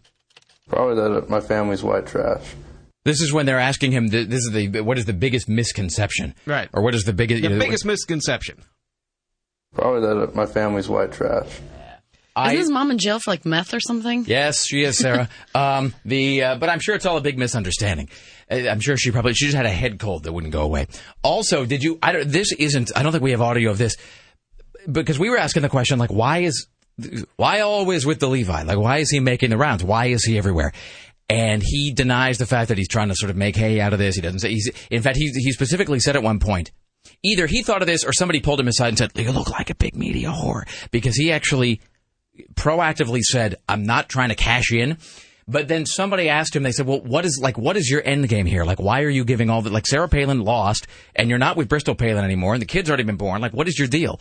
And he said, well, I'm hoping to get, I wish I had audio of this, but I don't. He said, I'm hoping to get a modeling or acting gig out of it, which is fantastic. That is amazing. Because he just looks like a big lunkhead. I mean, he's got a huge square head and greasy hair, and he seems like he probably drools a lot. And then B, and this, I thought of you, Tim, actually, when he said that he was hoping to get an acting gig out of this. I was just he probably will. Just imagining actual seasoned actors everywhere just clenching the tiny fists of rage at that statement. So it's not like he's not really like the brightest bulb in the bank or anything. He says his family was excited about the pregnancy, but Sarah Palin was not. I was extremely happy. I got up and we hugged, and I was really scared too.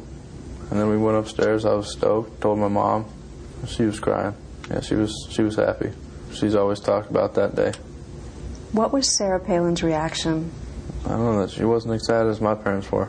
They weren't mad. They didn't give me that impression, but I mean, they definitely weren't excited at the same time. Incidentally, if you ever refer to your wife's pregnancy as being a thing that has you, quote, stoked, you shouldn't be a parent. I just heard that. That's See, I was going to comment, but then I say stoked all the time, so then I felt like I couldn't. Yeah, but you know what? You don't have kids. So, amen. So that's, That should disqualify you immediately from being a father. Well, let's bring Levi Johnson's sister Mercedes here. Not Mercedes, but just one Mercedes. Okay, is that's not a misprint? Because I saw that in the paper yesterday. It was like his sister Mercedes or whatever had this Maybe to she's say. half of a twin. I don't know. I thought that was a mistake, that the newspaper or whatever was like, it was the USA Today or something. Mercede. Mercedes. Is it Mercedes? I don't know. Maybe it's French. Sarah, how would you pronounce that? Mercedes with an S on the end? Mercedes. Knowing that they're a classy family. All right. Well, no, that is nothing but sophistication. Yeah. All right. Okay. So the sister says the Palins are snobby because they're lying to try to save themselves. Anytime soon here. Lying to try to save themselves. Did you ever get that impression that they were... Oops. Did you ever get that impression that they were Fantastic. snobby in that way? Snobby? Yeah. How so? I mean, look what they're doing. They're lying, trying to save their selves. And they're the one that asked for it. Selves. They brought him to the campaign. They should have known what was coming. They can't, turn around and try to take it back now. Okay. What was the cheering at the end? I don't know, but they're probably showing some video from the rally. I would imagine an American flag, Tim, and perhaps Lee Greenwood doing something. Mm-hmm. But let's always remember about the Johnston family. Probably that my family's white trash. So just keep that in mind. It's 503-733-2970. Do you have the context for this Billy Bob Thornton story? Because if not, I have the sound over here. Let me look here. If I can sort of give you the. No, I don't have that. I think you have it all. I can kind of give you the setup. Mm-hmm. The setup for this is, so Billy Bob Thornton has this band. I think they're the Boxcars or something, but it's some band. And to his credit, actually, in Billy Bob Thornton's defense, it's not like he's some guy that just put out his first record and is demanding everybody pay attention to him. I think he's recorded like 7 albums or something. And you haven't probably heard of many of them. Either you haven't gone to see him, but. So it does appear to be a thing he's legitimately interested in. It's not like he's what's his name? Is it Jared Leto? Jared Leto, the guy from What about him? Didn't he have a band? 30 Seconds to Mars. So Jared Leto, I've met him before. He was a real a-hole. Did he seem like a douche? Oh, no, he's like a little mini guy. He was like 5 feet tall, and it was at Endfest in Bremerton. And for some reason, he was at Endfest, and he was there with Cameron Diaz. That was when he was dating her. Uh-huh. And Cameron Diaz is backstage, and Jared Leto, in order to disguise himself, dressed like a punk rocker. So he had this giant mohawk, and he was wearing like a pleather outfit. It was the most ridiculous thing I've ever seen. Was it a plethora of bad fashion choices, Sarah? Oh, boy, was it. I don't understand why he dressed like that if he was like going around saying, like, nobody look at me. I don't want to draw attention to myself. Yeah, that's the Joaquin Phoenix method of avoiding detection. Well, and again, Jared Leto, fantastic actor. And I'm not just saying that because of my so-called life. I mean, he's done any number of things. Requiem for a Dream and Fight Club. I mean, he's a guy, he can really act. And I have no problem with with an actor doing a band or, a guy, and I have no problem with musicians acting, whatever. But it's like you got to know that if you become famous in one sphere of the media and you're doing something else, you're going to get asked about sphere number. It's like when Jordan was playing baseball and like, hey, Michael Jordan, you're playing baseball. You typically play basketball. That's how it works. Billy Bob Thornton, of course, didn't get the memo about that or just wanted to disregard it. So here he is being interviewed on this Toronto radio station. Is this going to make everyone uncomfortable? Well, it's just that it's uncomfortable. I mean, it's not like he has a full-on meltdown, but you got to put yourself in the position of this DJ. And so the DJ is, I think, he's trying to be very reasonable about it. And he says, he introduces him as saying, of course, I think he's an Academy Award winning. Well, he got the Academy Award for screenwriting for Sling Blade. So he says he's Academy Award winning a screenwriter, an Academy Award nominated actor, I believe. And he is performing tonight, blah, blah, blah, with his band, the Boxcars, Billy Bob Thornton. And I think right out of the gate, Thornton's whole thing is that he doesn't want to be referred to as an actor. And I think he actually didn't even want to have it mentioned.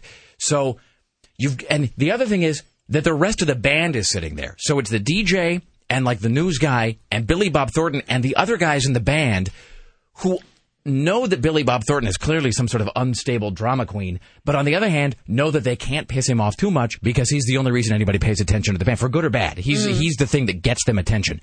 So they're sitting there trying to be diplomatic and just awkwardly shifting from one butt cheek to another back and forth as Billy Bob Thornton is being very uncooperative. Okay, let's do it. So I think this is the DJ brings him on and references him as Billy Bob Thornton, Academy Award-winning screenwriter and actor. And then it all kind of goes south. Let's see if we can... Given that you seem to be quite passionate about music, I was wondering about your... Would you say that to Tom Petty? Would I say that he's passionate about music? Yeah. Yeah. Really? Would you explain why it's not a hobby? Would I explain why it's not a hobby? Are you reacting to the fact that I said... Yeah, I am. Since you're instructed not to talk about like that, yeah, I am reacting to that. Yeah. What a jerk. Wow. I wasn't instructed to... I'm not really instructed. You guys are here as a band. You're performing. But the producer was instructed. Right. But somewhere along the way. Because I mentioned that you were an actor and a screenwriter? Well, first of all, that wasn't supposed to be mentioned either. But that's just giving context, right? I mean, I'm happy to interview you guys as a band, but for the listeners, we're giving context for who you are. That's part of your trajectory, isn't it? Not really. It's not. No. And then my God! We are never having him on. PS. And Thornton is like 3 feet away and just kind of giving the guy the dead-eyed, like the fish-eyed stare, like a trout on a riverbank, and. It's, and I'm watching this morning, and you can see this really uncomfortable vibe in the studio. Everybody's kind of doing that, and the rest of the band is kind of looking straight down at their feet. The host sounds pretty gracious, like he's handling it well. I got to tell you, the guy, I don't even know his name, but he remains very calm and collected. He's going to get a much bigger gig in Canada out of this. And the thing is, and it sucks because I love Billy Bob Thornton. I really do.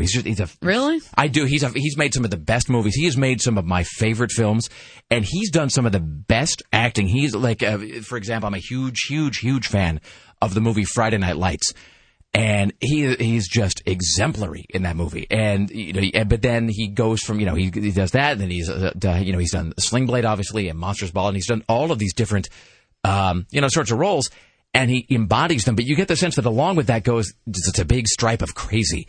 So this is, I think, a follow-up on that where he doesn't ever want to reference the fact that he's an actor in any way. This is Billy Bob Thornton. You would prefer me to only do this interview not mentioning at all, just to clarify, that's correct, at all that you've ever done anything in terms of acting, screenwriting? That's correct. Okay, but do you know that people are listening across the country and across North America, and they might think that's odd that I would not mention anything to do with your past? Well, I think it's odd that you have to smoke inside a white stripe outside. That's also odd, but that but that's a little different. That's a rule and regulation. I'm just trying to do a show and give people context for who you guys are. Well, there's plenty of context without all that. And so then this is the final cut. I mean, there's like 50 of them, but they were all so awkward. And this is Billy Bob Thornton being asked by the same guy. So he's in town with his band, not here, but he's in Toronto with his band, the Box something or others, and all the guys in the band, you can see them occasionally sort of looking at each other like, oh, Jesus, I didn't think that we were going to go through this today. And the guy is talking to Billy Bob Thornton about music being his first love, which you would think is a question that Thornton would want, right? Because he's on this whole don't talk to me about movies, don't mention that I'm an actor kick. And so the jock throws him this question about music being his first love, and of course that goes over badly as well. The producers told me that they didn't want to focus on questions around your acting career, etc. And I'm cool with that because I'm happy to talk to you as musicians. It does also occur to me though that you're a pretty new band, and one of the reasons why you get attention is because of the career you've had. We're not really new. You're not? Well, I've made 8 albums. I know you've made a lot of them. How long have the Bucksmasters been together for? I don't know. A couple of years, maybe? So even the greatest bands in the world don't. I mean, part of the attention that you're getting is because of the great career you've had in other ways. What I'm explaining is I'm not trying to be insulting to your musical. Well, what I'm explaining is we said to not talk about like that, and we also said that we didn't want to hear anything about how this is my first love. You wouldn't say that to Tom Petty, would you? I understand music is your first love. Well, my first love was a chick named Lisa Cohn. You know what I mean? Again with the Tom Petty self-reference. So there you go. So just think on the next time you're trying to enjoy. It's just all kinds of awkward. Billy Thornton acting in something. All right, it's 503-733-2970. Still ahead, we have Lost in 408 with Chris Paddock and Sarah Dillon. And by the way, let me say this thing about the and then we have to figure out this Twitter thing because more people are joining, and I keep trying to send you a message, and I don't know how to do it. Well, because I'll just say this: it's now what? It's like 7:19 or something. Mm-hmm. At 5 o'clock this morning, I didn't have a Twitter account. At 5:30, I had a Twitter account because Sarah graciously created one for me after revealing that she created one. When did you create your Twitter account? When did you start using it? Today was the first day. So you reserved your name just because we kind of do that to make sure that doesn't get actually, and my squatted friend on by somebody my friend else. Kyle's awesome, and he reserved Sarah Dillon for me, and he had sent it to me, and then I got Sarah X Dillon. Because somebody else to grab it, whatever. But you would never send anything until this morning, and I had actually I didn't even have an account until today. And so we logged in with my brand new Twitter account, and first of all, there's already people waiting for me, which I found distinctly unnerving. And then we twits? I think they might in fact be. But then Sarah and I realized that neither of us really know how to use this. And I don't know how to write you or write anybody. And so if I've sent this, here's my question. This is what I don't understand.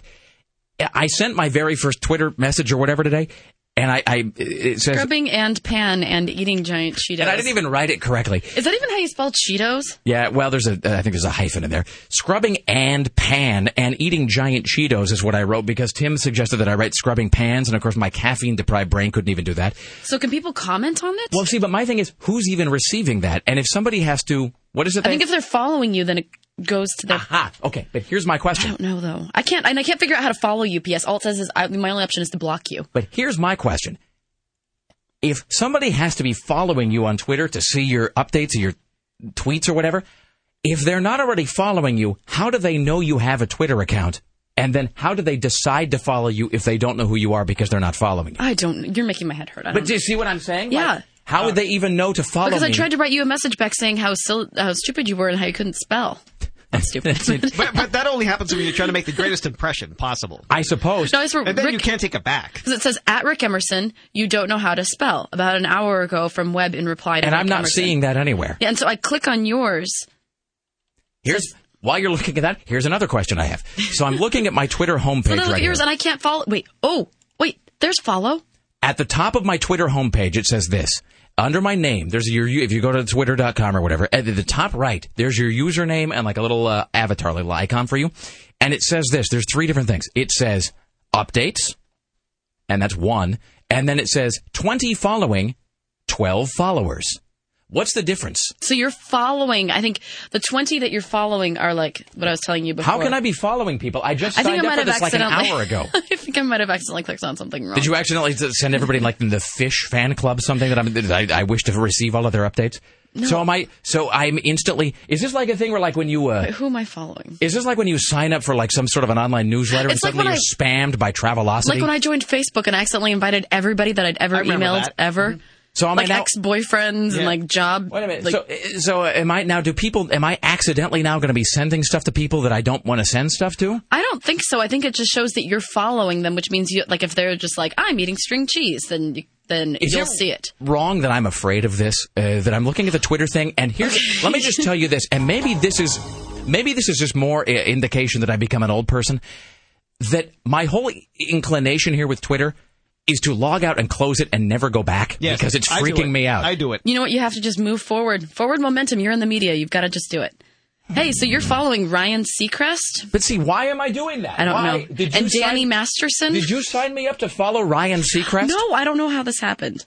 I don't think Ryan Seacrest does his own. You're following Brent Spiner, too. Data from Star Trek The Next Generation? See, that's okay, but why would I be following both Brent Spiner and Ryan Seacrest? And John Mayer. Does that mean if I send a Twitter message, is Brent Spiner going to see it? No, because you're following him. He's not following you.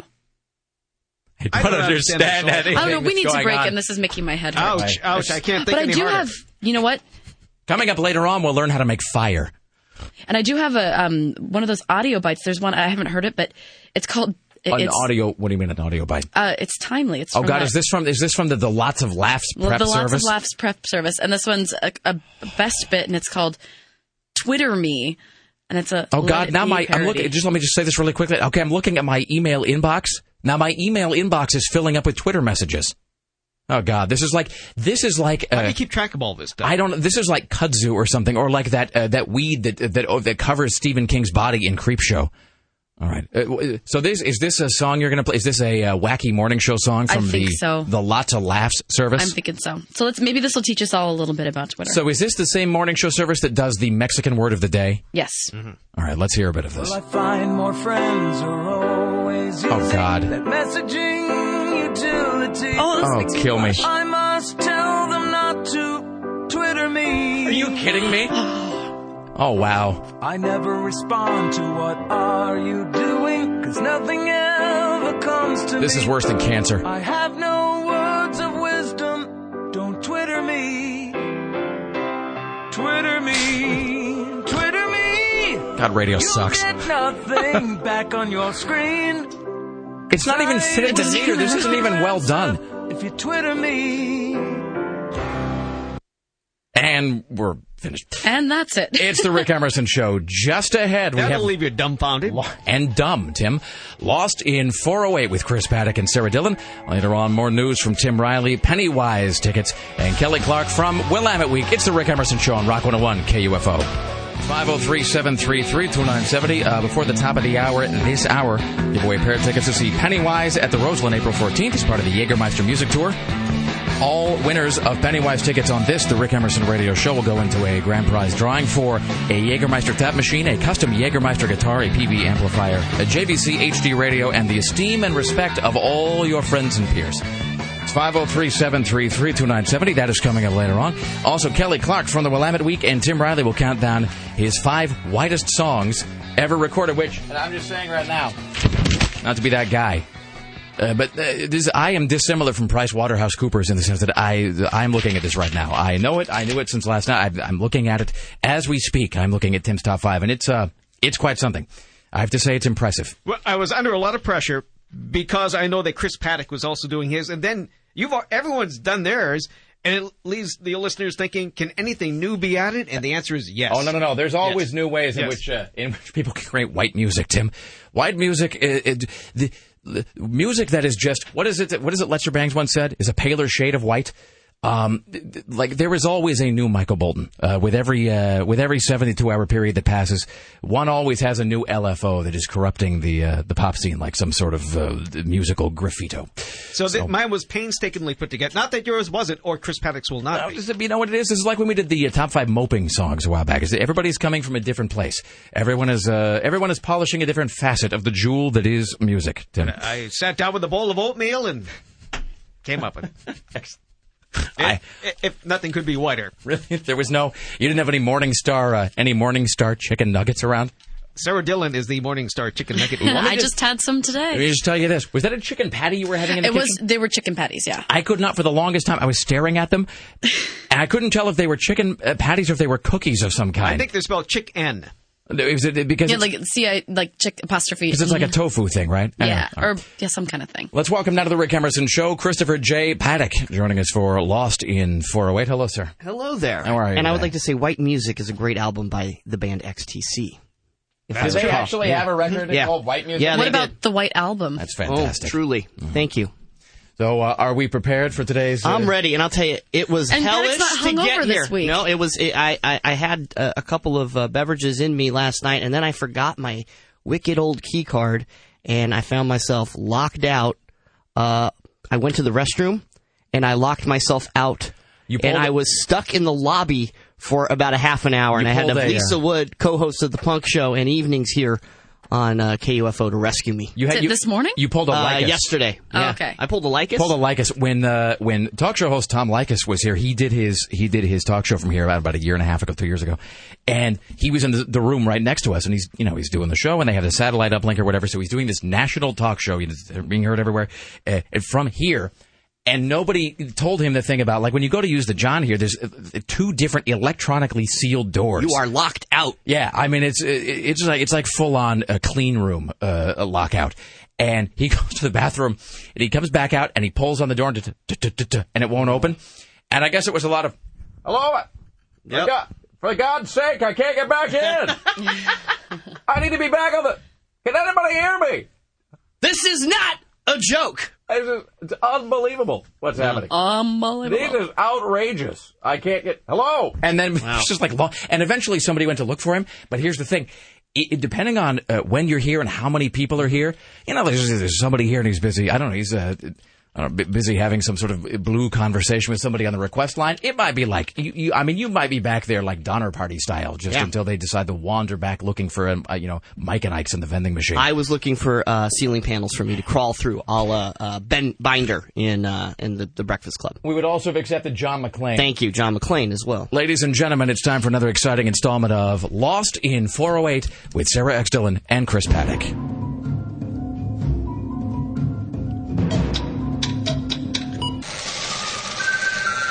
Wow, I think this might have been the best episode of the season. See, I think that last week's was still the best episode. I thought this week was really good, especially now we finally have some answers to the Ben stuff, and we get to see the Smoke Monster, and we get to see the Temple for the first time. Okay, so let's back this up. It is all about Ben last night. Ben Linus, he's a questionable character. People look at him as a scoundrel, a villain. What was Linus and Locke? And Locke was involved in this, but it seemed a bit misunderstood. I mean, we all think maybe Ben Linus is a bloodsucker and he just wants to kill everybody that gets in his way. Well, it was kind of weird the way that he just all of a sudden shot Caesar, the way he just has turned into like kind of a cold-blooded killer, except for when it comes to people who have children.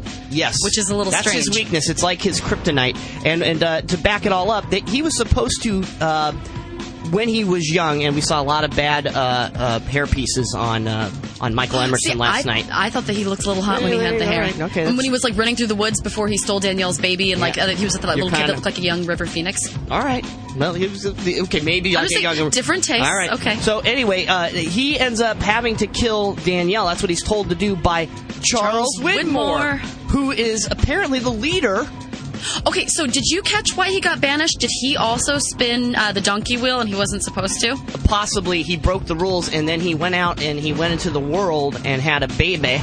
Yeah, because he was traveling back and forth, and so he's trying to live like the two parallel lives on the island and then in the real world. Right, and that's not happening because he didn't put the island first. So Ben had a problem with that. Therefore, Charles Widmore banished from the island. Charles Widmore ordering Ben to kill Danielle, and then when he realized that there was a baby... Mm-hmm. He didn't want to do anything, so that's how he ended up with Alex. Yes, and also he was also made this weird thing about how if the island didn't want him to have the baby, then the baby was going to be killed. But since the baby was still there, it was supposed to be on the island. So this sets up a whole bunch of things. Like, okay, obviously now we kind of see what's going on, because Ben is atoning for a sin. He has to be judged, and that's the point of this. So he travels to the temple, where they meet up with the smoke monster. They do, and he also sees his daughter, for whom he's being judged because he let her die. He feels responsible for her death, and he is in turn responsible. Well, here's a little theory on that. Remember when Echo ran into his dead brother? Yes. And then he had the smoke monster. The smoke monster appears into figures of people that maybe they might have a lot of guilt attached to. About how maybe they may have wronged them.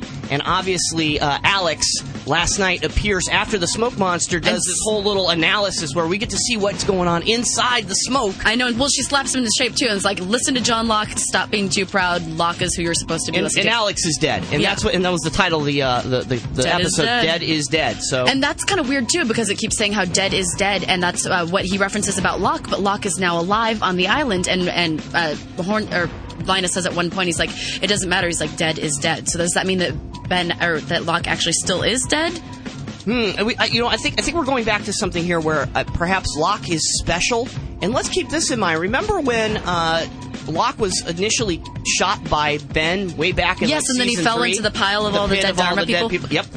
I think Richard Alpert had something to do with maybe giving Locke the ability to rise again. His special powers? Perhaps. Richard Alpert's eyeliner was distracting last night as well. Well, look, it's all coming back to the whole Egyptian thing, because when they were in the temple, you saw a lot of hieroglyphics. I saw a jackal. Dude, it was totally like in there. Did it remind you of Indiana Jones when I was watching it? It was a little Indiana Jones. It was totally Indiana Jones and awesome. How about that plumbing when they got the smoky monster? You had to pull that plug. I know. Yeah, it reminded me of my sewage at my house. Wow. You know what this was like? This was like watching, I can now tie everything into Twitter.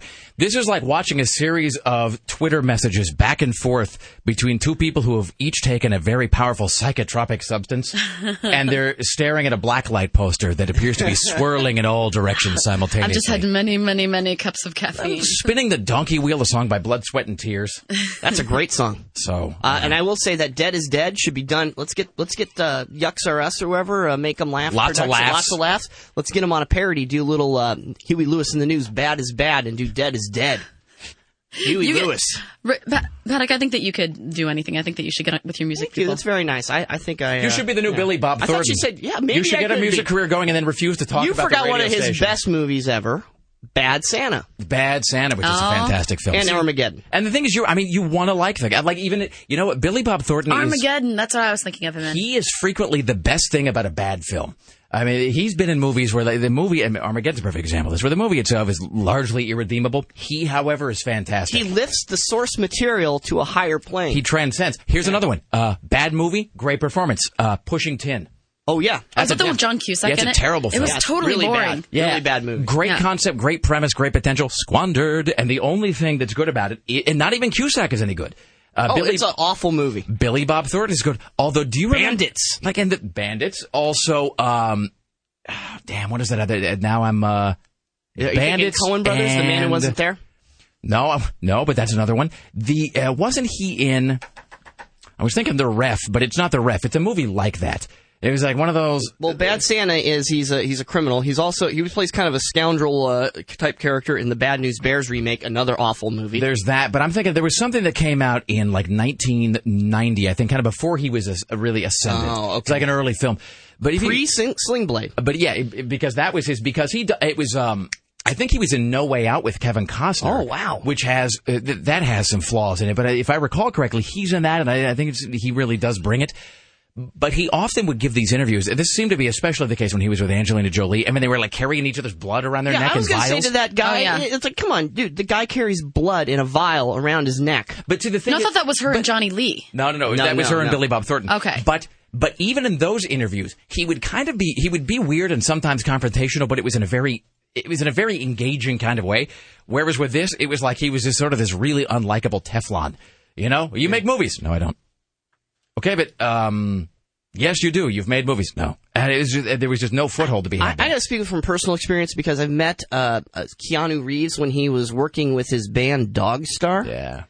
They had an album called Quattro Formaggi, which I thought was just a horrible album title to begin with.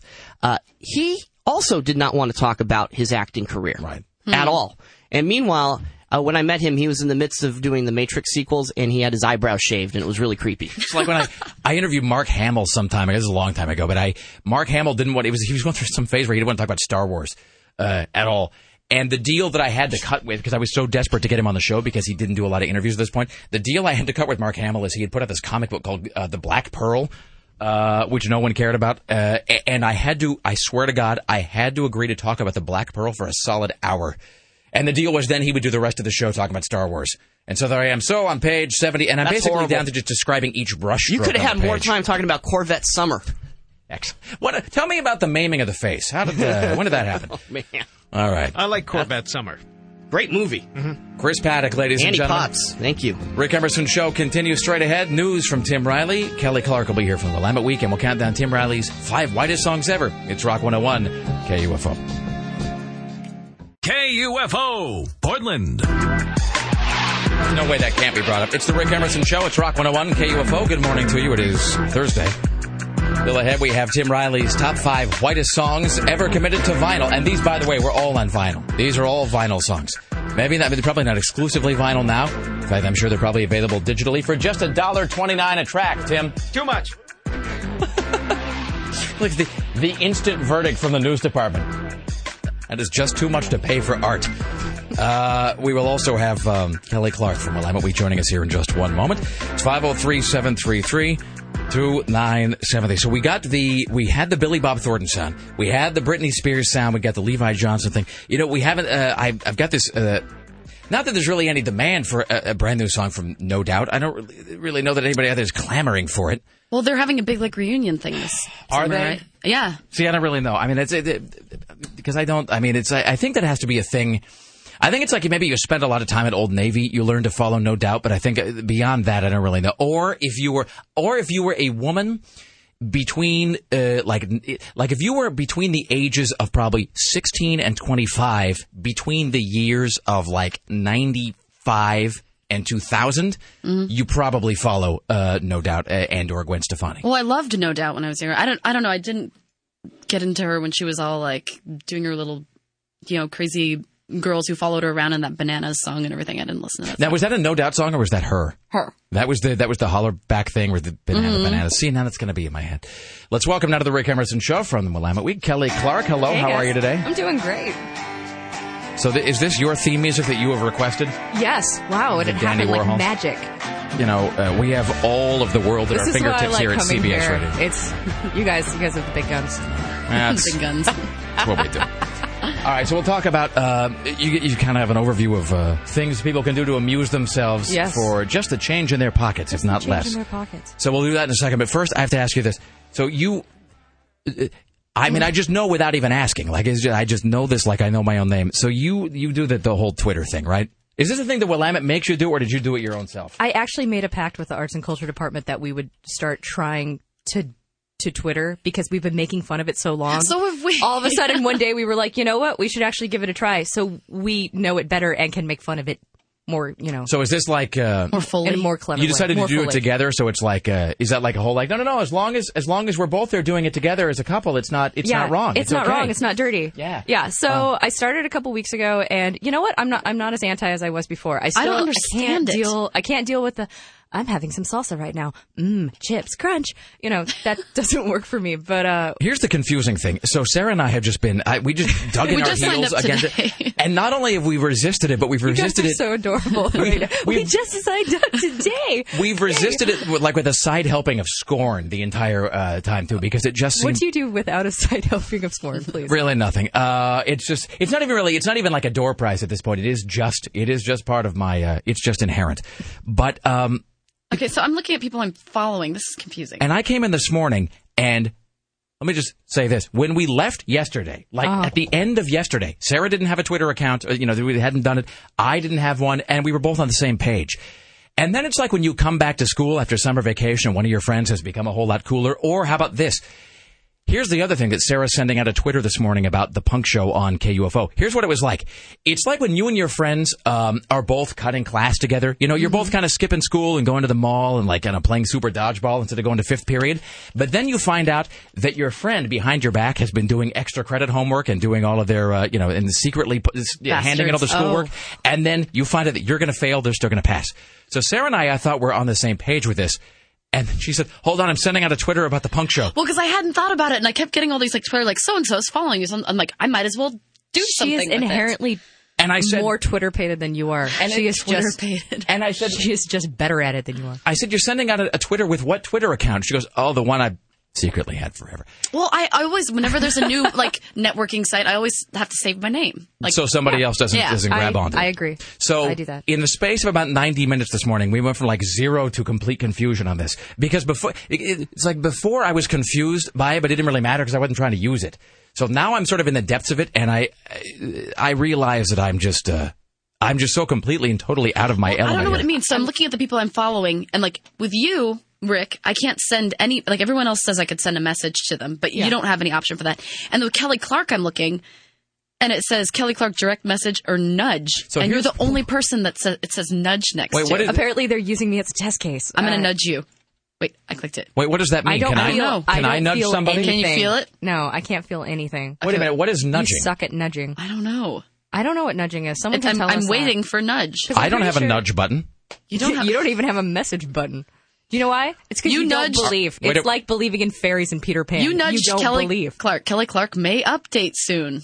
What? Oh, does that mean you're trying to prod me into saying something new? Like a little maybe you haven't said something in a while. Let me just stop everything for a moment and ask this. Okay. Is it a bad sign, though, that the three of us are reasonably intelligent and none of us can figure out how to use something that has been mastered by 9-year-olds across the world? I mean, I think that there's... I would speculate that probably 80% of the people who use Twitter don't really understand what they're doing, and probably everybody else who doesn't use Twitter is intimidated by it because they feel like everybody else on Earth understands it and they don't, and that's kind of where I am with this. So why can nobody send you messages? I think it's because he has his account set up so no one can send him messages, and he just doesn't know that yet. I have no idea, but Ryan Seacrest can send me messages. I mean, I guess that's because he's Ryan Seacrest. Can I go into your account and reset it? Or you can just see his tweets. I don't want to see Ryan Seacrest. And I don't show me your tweets. And I'm not going to ask you to show me your nudge button. Friday. So you already did. Nudge button. Let's use nudge button conversation. Here's my last question about this. Because you've been doing this longer than we have. I am in media, yes. Here's my final question. My final question for now is, how is it that people can follow me if they don't know that I have a Twitter account, which by definition they would have to be following me to know? Well, they probably heard you talk about it. But let's pretend you have a thing called a radio show. But let's pretend that I'm not me for a second. Let's pretend I'm just some guy. If you're just some guy, and in other words, if people don't opt in to get your Twitter messages, if they don't sign up to get all of your crap sent to them, then they're not going to get any of it. But it's like, in order to sign up, they would have to know you're on there to begin with. But how would they even know? Well, they can Google you through your email address or something, They can, when they sign up, they can go through their whole address book and see. Or, even better, everybody has a mental list of people that when they go to a new social media networking site, they automatically start typing in their names and searching them. Oh, that's true. You search your ex-boyfriend. You search your ex-boyfriend. Yeah, maybe. You search Not your like you'd ever do ex-boyfriend. anything like that. You search Sarah Dillon. You search people in your life. You're like, oh, I wonder if this person's doing. I wonder if this person has given up and joined Twitter. Mostly, it's to feel superior. You're like, oh, I wonder if this person has actually bought into this too. Right. And then you're like, I wonder if Rick Emerson is doing this. He always rails against all this stuff. And you're like, look it, sucker has it. And then you follow him. Okay, Rick, like a stalker. I went into your settings. All right, and so I am in your settings. You're in my settings, adjusting my profiles. All right, let's see. Nudging. Password. Notices. I don't even know what this is. No, and could you also let everybody know his password, please? Could you also just set it to block anything that Ryan Seacrest ever tries to do? I'm also doing. Nudge me if I haven't updated in 24 hours. I checked that for you. Nudging. Okay. Nudge me if I haven't updated in 24 hours. So you're going to be nudged. Is that like after you tie off? Punch me in the face if I haven't. Yeah. After you tie off your friend and you're supposed to check and see if he's breathing in 7 or 8 minutes? All right. Oh my gosh. Jesus, I'm God so almighty. exhausted now by all this. The whole thing media. is wearing me out. I know. And here's the thing. Now that we signed up for this, Sarah, and you and I have we've got Twitter accounts rolling. Now, of course, we've been logged on to Twitter for, I would say 3 hours and 15 minutes now. Clearly, it's time that we begin monetizing this ancillary revenue stream. I feel like this is a tertiary form of income. Look at you and all them, their big words. Well, Sarah, it's time that we at CBS fully embrace the paradigm of new media. Because... I'm sorry, that was more than 160 characters. Damn! Can't CBS just send us something that says send us money? Please send us dollar bills. Us dollars. Sure. DOLLARZ. Seriously, Rick, I don't know what's going on with your profile. You can't add anything. I'm not I don't even. Why are you so frustrating? I bet he doesn't even have a picture yet. You realize I haven't even. Either. You realize I've never even clicked anything in my Twitter account, right? Like you sent this up for me. Mine is a picture of Lux detergent that used to be on the counter of Willamette Week that I always really liked. All right, let's never talk about this again. Jesus God, have you seen Observe and Report? No, but our screen critic has, and he's been talking about it ever since so much that I had to put it on the list of things you've got to do because I'm going to see it on Friday. I have to say that we were sort of not even indifferent. I'll say it. It looked bad when we went to see Watchmen. Sarah and I were sitting next to each other, Watchmen, and the trailer for Observe and Report came on. And of course, we had two thoughts. One, this looks like that Paul Blart Mall Cop thing, which I guess they were filming at the same time.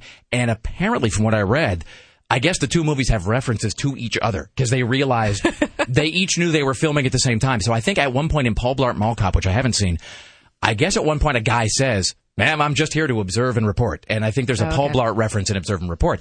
So that was our first thing, was that it looked like Paul Blart. The second thing was that it looked bad. And the third thing was that it seemed like something that Seth Rogen had probably gotten in the can like 5-6 years ago, and they just kept around. And then when he became famous, they decided to put it out.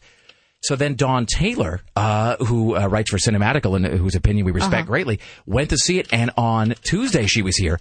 And she just, I don't even think it was on the air. I think it was during a commercial break. She just raved about it. Yeah. And she said it was she actually used exactly the same phrase that I think you used when you emailed me about this. You said that it was like a mall cop thing meets Taxi Driver, which is exactly what she said. Yeah. So apparently it's all dark and twisted and fantastic and what have you. A couple guys from The Office came back raving about it. And granted, I mean, they're, antisocial psychos. That's because it's my work. And they absolutely loved it. So they thought it was great. They said it was really dark. They said it basically takes it to the edge of they were mentioning Cable Guy and Bad Santa. Right. All of these movies that makes me happy if you're going to mention sort of, sort of dispatching with humanity in terrible ways, and then said that this just took it over the edge and went even farther. So, fantastic. Yeah. And so it opens on Friday. So what else is happening in our fair city, Kelly Clark? Let's see. Another thing that's happening, the Thermals. I don't know if you know about Thermals, a long-time Portland power punk band. They have a new album out called Now We Can See, which is actually a little bit more melodic than their last couple outings. Really beautiful, really fun, and they've got a big show actually tonight at Wonder Ballroom. I wish I could remember the name of the song. I can't because it's my head is so full of information and ideas for creating revenue streams. What with tertiary? Yeah, I'm going to find a way synergy. I'm going to monetize the abacus. That's what I'm going to do, and also that thing in Papillon where the guy hides notes between his buttocks. But there was a Thermal song I actually heard the other day, and I didn't know it was them. It was one of those things where you walk by and somebody was listening to it. And I stopped and I said, what is that? And he goes, oh, it's the Thermals. And it was just fantastic. And I, didn't pretend to be hipper than I am. I didn't know a whole lot about them. Yeah. And it was really, really good. They have been great for years. I mean, you can just, if you go on their site, you can see all their old videos and you can catch up to speed on them. But the great thing is that they're so weird. It's Kathy Foster and Hutch Harris. They've been doing it for years, and then they have rotating drummers and people who are working with them. And we have a Q&A with Hutch Harris this week. And apparently he is terrified of religion. He is terrified of basements. He's terrified of German journalists. The man is just a bundle of neuroses, which makes it even more attractive and the music even better. Fantastic. So if you want to get inside the mind of the Thermals before you start, jumping all around and screaming to the music, really good way to go. So he's got he has the crazy hot thing going on. He has hey, the let me crazy ask hot you this. thing going on, yeah. Say, Kelly Clark, you're a woman. Does the crazy hot thing work for guys, on women the way that it does? In other words, like a girl who's already attractive or already sexy in some way, if she's crazy, she becomes infinitely more attractive. Does that work on women too? Like if a guy is nuts? Like if he's hot to begin with, but then he's also a little bonkers. Not so much nutso. Sometimes it's wounded. I'd say wounded probably works better than nutso. Fixer-uppers. Yeah, fixer-uppers. You look at that house and you're like, oh, I could just give it a paint job, a little bit of plants here and there. I can't wait to change that house into one I don't want to live in anymore. Exactly. And paint it lime green. Wonderful. So if it's the if only I could heal him. Yeah, there's something to that. It's not a good thing, but it's true. All right, fair But enough. the crazy eyes, the jittering, no. Never mind. No, I was just going to go back to Amanda Fritz, but you know what? That's a drum we've just beaten too frequently. Lemur eyes really is what those are. Straight ahead, Tim Riley will count down his 5 whitest songs ever recorded. It is the Rick Emerson Show. It is Rock 101 KUFO. This is AC/DC. Putting the cult in pop culture. My eyes, the goggles do nothing. The Rick Emerson Show returns on Rock 101 KUFO. It is the Rick Emerson Show. It's Rock 101 KUFO. All right, my final thought on this before we move to the top 5. I don't know who Adventure Girl is, but I've gotten like 700 Twitter update things from her in like the last 30 seconds, so she is now dead to me. She is my sworn enemy. I pray for her professional and personal implosion. Does it say where she's from or anything? Yeah, no, it doesn't. What's her last update? Like 30 seconds ago, it was something like, it was literally like I like cheese kind of a thing. And so you say, and then... Unless she's a cheesemonger, that's not okay. And I don't know who she is, and Tim, this is radio in a nutshell, Tim said, didn't we used to work with her, this Adventure Girl? And without even thinking about it, I said, no, that was Danger Girl. And you immediately knew who I was talking about. Who's Danger Girl? It's a woman we used to work with when we were at Fisher. I think it was like maybe a year or so before you joined the show. And it was... It was like a franchise. I think there were multiple Danger Girls. Everybody had to have a Danger Girl at that point. Danger Girl. Kind of like the Dread Pirate Roberts. Mm-hmm. Exactly. Okay. And she was the female variation on, like, Stunt Boy. So morning shows all have a Stunt Boy, but she was a girl, so she was a Danger Girl. Is that when, like, Christina had to go and, like, shoot pumpkins from a cannon or something? Something. That sounds like a thing that they would have done. Being shot from a cannon with a pumpkin. Yeah. So that is... that is a microcosm of all that is good and bad about this. All right, I had something else I was going to ask, but you know what? I realize now that I just don't care. So I've closed the Twitter window, and I'm going to make a vow to myself. I'm not going to open it until like the show is done today. No, we have to promise that we're only going to Twitter during breaks. Okay, are we making a vow here? Are we shaking, or are we just as like a virtual? Is like a mental shake between the two of us? No, it'll be unless we're doing a bit about it on the radio. Okay, but that bit has to be publicly revealed. Yes. Like I go over and like you're twittering and you go, no, it's for a bit that I'm working on. Yeah, no, I don't want to do anything personal. Like I'm on my 4th cup of coffee and have to pee. All right, so the vow we're making now is that we will not do anything involving Twitter on the air or during show. It'll only be during breaks unless it is for an understood and acknowledged show segment or bit. Yeah. All right, fantastic. I think you already got the infection. I think it's too late back there. Tim Riley is following these headlines today on Thursday morning. Britney storms off stage for 30 minutes in Vancouver due to pot smoke in the auditorium. Today's bankruptcy hearings could spell the end to an Oregon institution known as Joe's, or G.I. Joe's. 460 furloughed country coach employees south of here will be formally terminated April 14th. U.S. warships arrive in Somalia to battle pirates. And Rihanna creates her own perfume.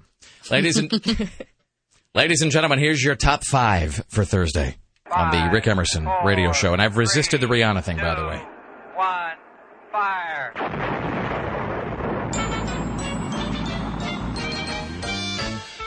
Counting is wonderful, counting is marvelous, counting's the best thing to do. Counting is happiness, counting is ecstasy. I love to count, don't you? Ladies and gentlemen, as we plunge headlong in today's top 5, we'll do a little recap. So on Tuesday, I counted down what were, in my assessment, the 5 whitest songs ever committed to vinyl. We followed it up with Sarah's on Wednesday. Today, Tim Riley. Tomorrow, we will wrap up this week with Chris Paddock's top 5 whitest songs. And I've seen sort of a sneak. I don't know if it's the final version. I've seen like an embryonic version of his list. It's a rough draft. I have to say, it is relentlessly Caucasian. This is even more so. Let him try to beat this. That I have no doubt. So let me we'll get these ready, ladies and gentlemen. We now give to you Tim Riley and his top 5 whitest songs ever committed to vinyl. Usually, I'm not competitive, except for top 5 lists. I will let people win, but not in this instance. That is where the line must be drawn. Here and no further. Honorable mention goes to Clint Holmes and Playground in My Mind.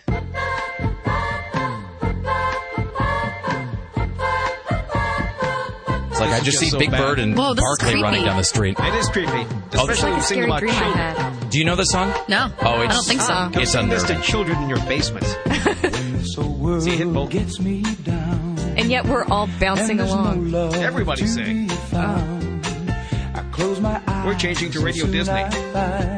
I'm in a playground in my mind. Playground in my mind. That's one of those scary playgrounds from Nightmare on Elm Street. Children play and we sing a song. I think he still plays in Vegas.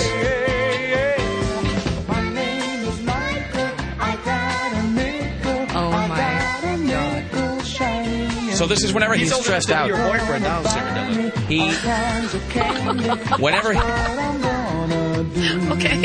Whenever he's feeling put upon, Clint Holmes, he closes his eyes and he imagines he's at a playground filled with children.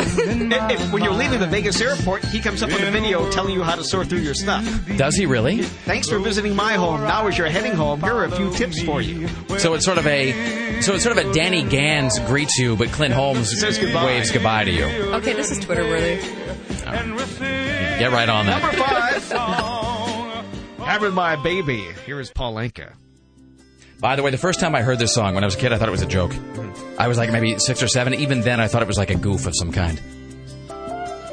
You hit this post? Here's Paul Anka. Having My Baby. Almost. Oh, that was a layer. But I remember back in the days when this was played, they had the housewife DJ on, whose last name in New England was always Kennedy, and he was, ladies, how would you like to have my baby? Oh, you know what I mean. Our phone lines are open. Caller 10 gets my seed. Brent, don't excerpt that out, please. That's please don't do that. I see you making eye contact. Stop that. So wait, when you say it was a housewife DJ, it wasn't like an actual housewife named Matilda who came in to spin the hits. No, it was always a mellow voice guy exchanging recipes and reading love is out of the Boston Globe. Was he the man that was around the house and always understood you? And his last name was always Kennedy. This is there's like a female accompaniment that comes in at some point, isn't there? Yes, but I can't remember who it is. Deep inside you. Oh. What's showing? It's a different playground in your For mind. shame, Sarah. Oh. Wait for it. Sarah, I want you to imagine I want to sing this as a karaoke duet. Yes. I want you to imagine party. Imagine yourself sitting at an Italian restaurant while a man pulls out a guitar and begins to serenade you with this. How about the one with the tattooed nails? She could be the female part. Oh, she has had babies. Good God Almighty! These are Tim Riley's 5 whitest songs ever recorded. Number 4, Dance With Me with Orleans. Totally. Yes. This list is pretty solid already. Yeah. This is the only one I can listen to without getting hives. This is From Suburbia. And nothing is whiter than this. Here's Orleans and Dance With Me at KUFO. Dance with me. I want to be a partner. Can't you see? Why do Kelly and Sarah both know every word to this? Just starting now. How do you not know the words to this? Was this on a gold station that your mom listened to when you were growing up or something? Oh, yeah. Yeah, while I was getting ready KBSG. when I was getting ready for school, this is what was playing on the radio. While my mom was putting her hair in hot rollers. I remember my mom driving me to school in her old station wagon was playing.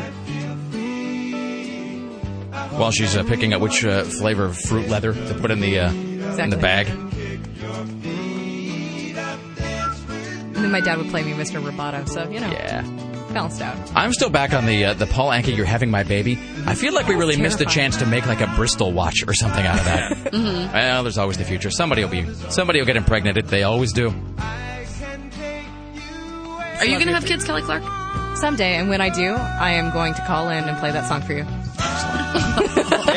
and sing it on the phone. Yes. In fact, that song might The day you get knocked up, we are going to sing it duet You know what? That song, that might have gotten me pregnant right now.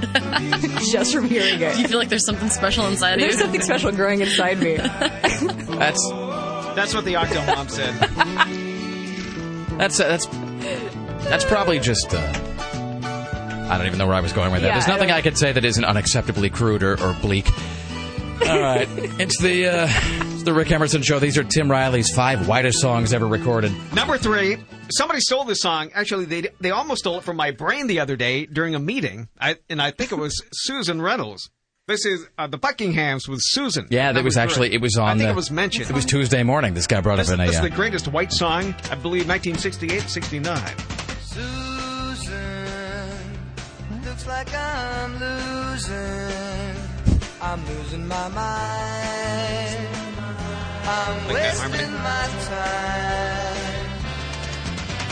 Susan, do you have to be confusing? Susan, God almighty. You have to be confusing. No other girl could ever take the place of you. Back on the having my baby thing, when Kelly said I feel something growing inside me right now, in my head, I was going through a list of funny things I could say, and they all seem just so inappropriate. Like the most innocuous one I came up with was tapeworm. Yeah, that's it. I already you have can't that. cyst. Like that doesn't work. Here comes the doot part. Ready? Oh no, this isn't it. This is the string section. Oh, way to ruin it. I'm sorry. We were so excited. I know, there were great expectations there. You know what this sounds like? At home, I have this 5-volume set, and it's Reader's Digest versions of popular songs from the 60s and 70s, where it's like elevator music instrumentals of popular songs. This sounds like one of those, like after the fact. This sounds like a blander version of an extant song. Good God. All right, these are Tim Riley's 5... That's the problem with doot part. I just want to hear 2 seconds, and then we can move on. This is the best part of the song. Ready? Here it comes. Oh no, this is the drug tripping part. Tim, this just got exponentially false promises over and over. This is the George Martin remix. It is. It's terrifying. Uh-oh. I'd love to turn you on. This is full surround mono, mind you. This sounds like a day in the life. It's completely a day in the life. So let's move along to number 2. We're talking about white things. And one of the whitest things that I can think of is the Donna Reed Show. Yes. Which I believe started in the late 50s and ended like 65, 66. And from that, we have one of the stars of the show, one of the people who play one of the kids, Paul Peterson, singing My Dad, My White Dad. He isn't much in the eyes of the world. He'll never make. They had probably just had a feud over not finishing everything on his plate. Is he in his room reflecting, looking at a photo of his dad in a frame? He is in a recording studio when his dad walks in. And he's about to record this song for some reason. Oh, so you're not making this up. This is from an actual episode. This is from an actual episode. Wow. Would you like a copy of this for your dad? You know what would be great? Why don't I sing a love song to my dad? Exactly. Father knows best. How white is that? He is everything strong. No, he can't do wrong. What kind of dad is this? Is this This is kind of creepy. How about if Miley Cyrus sang it? Would that be all right? Is this dad or a daddy? This like leather daddy? very, Yeah, I think it's better if you think of it in a Bears type of... In other words... Think of it in a 1962 version. I like my version better. Involves leather. I'm thinking of Tobias Funke's like barbershop quartet singing this. I'm thinking of Beau Breedlove, frankly. I mean, I'm not going to lie. That's exactly what it is. I'm... that would be a great duet. I mean, that's really all I'm seeing right now. Charity. I'm just seeing some chiseled, probably greased up youth walking around in like a Turkish towel, and then like stopping to lovingly stroke the picture frame, and then like in the picture frame is like Harvey Weinstein. Or perhaps squatting on a sofa chair, looking longingly out of a window with no pants on. Please don't say squat. That makes me think of Raymond Burr. No one wants to think of that. Wow, this is really, really, really hella white. All right, ladies and gentlemen, in Tim Riley's estimation, what is the whitest song ever recorded? Here is Paul Peterson's white sister from the Donna Reed Show, Shelley Fabre's. Oh, this is Johnny Angel. This song's kind of awesome. Number 1. And every DJ in the world has been burnt on this song because there's no intro time. But you hit the secondary post, though. Yeah, I tried. That song reminds me of the episode of My So-Called Life, the Halloween episode. Mm-hmm. With Juliana Hatfield. Mm-hmm. Yeah. Is that the one? No, that's she's a ghost? That's the Christmas one. Oh. No, this is the one where they get locked in a school overnight. All right. And then she meets up with that the guy girl who dies. No, the guy who dies from doing a prank on prom night and falls off the ladder. Vaguely remember that. This is kind of a spooky song. I just remember how hot she was. Is she dead? Who? Shelley Fabre, whatever her name is? No, she was also in, what was it, Dallas or Destiny or Debbie or Dallas? One of those D shows from the 1980s. I can't remember which one. Kelly Clark from the Willamette Week. I'm stunned right now. The musical accompaniment here could not be more awkward. But new issue on stands now, today, at this moment? Yes. Yeah. Or you can always read the whole paper at wweek.com. There's one thing coming out that's really cool. We're doing a contest called Shuttered PDX. Go to wweek.com/shuttered. We want you to take photos of the recession and send them to us. Oh, so it's like a photo that it captures, that embodies the recession. Basically, we want to use your depression to, like over like kitchen cabinets full of Easy Mac and stuff. Exactly, or the fact that there's a new dollar store in the Civic, right across from PG Park. So this is where you're going to take bad things that have happened to other people, and you're going to wring entertainment out of them. Yeah, we're good at that. Yeah, but I think we're going to do. We're working on a package, and so I think the winners of the contest, whoever sends in the photos that we think best evoke the depression or what's going on right now, will be in the paper in a couple weeks. So it's really cool, and you can also leave a message. You can type your phone number in, and then so the automated system will call you. No, it's fine. But you can basically leave a rant that's specifically for this about like a Twitter. It's kind of like an audio Twitter, yeah. Okay. So it's pretty cool. I'm going to have to impose like some sort of a swearing jar in the studio for the word Twitter. I can already sense it. Like as of tomorrow. So we're going to have some sort of tariff will have to be imposed. All right, Kelly Clark from the Willamette Week. Thank you. Thank you guys so much. The Rick Emerson Show resolves after this. It is Rock 101 KUFO. Don't go anywhere. Back in just a moment, kids. It's the Rick Emerson Show. It is Rock 101 KUFO. By the way, that was the Foo Fighters. Dave Grohl, obviously. Just back on that for a second. Dave Grohl, Nirvana, Seattle, blah, blah, Pearl Jam. We were playing the Black from MTV Unplugged, and I was speculating. I said I didn't think it had ever come out on DVD, even though it's legendary. It was just, and I don't know why it never came out, which makes no sense because it was just instantly iconic, their performance. This email from Jenny says, Pearl Jam just re-released and remixed 10 leading up to the 20th anniversary of the band. With that, they have also finally released Unplugged on DVD. I've already watched it about 100 times. It was right that it was a bootleg thing for a long time that you weren't able to, you couldn't really get anywhere. Let's see. And then I had something here about having my baby. I'll skip that. Somebody wants to have your baby? It's less said about that, the better. Okay. This one says, a different Jenny says, it sounds creepy when Tim says that Rihanna creates her own perfume. It sounds like she's excreting it from a gland somewhere in her body.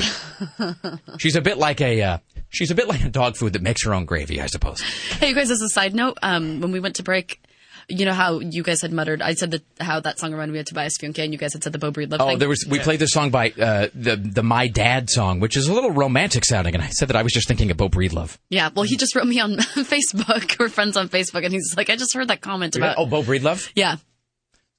He just wrote, let's see, just heard your My Dad song comment about me. How...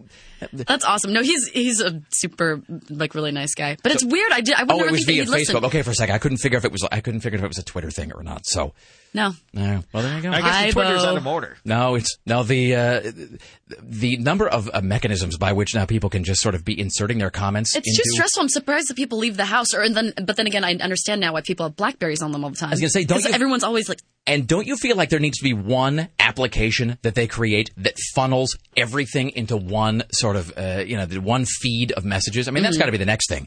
Is something that will automatically log into all of those services. Called the master. Exactly, and it'll just sort of, it's one long, unbroken, like stock ticker of comments. All right, are we doing this here? All right. So straight ahead, we will wrap everything up. We'll find out what the biggest stories of the day were, and we'll do just a little bit of this new awful No Doubt song. Yes, I want to hear it. Yeah, I got it all. It's all racked up and ready to go. Yeah, fantastic.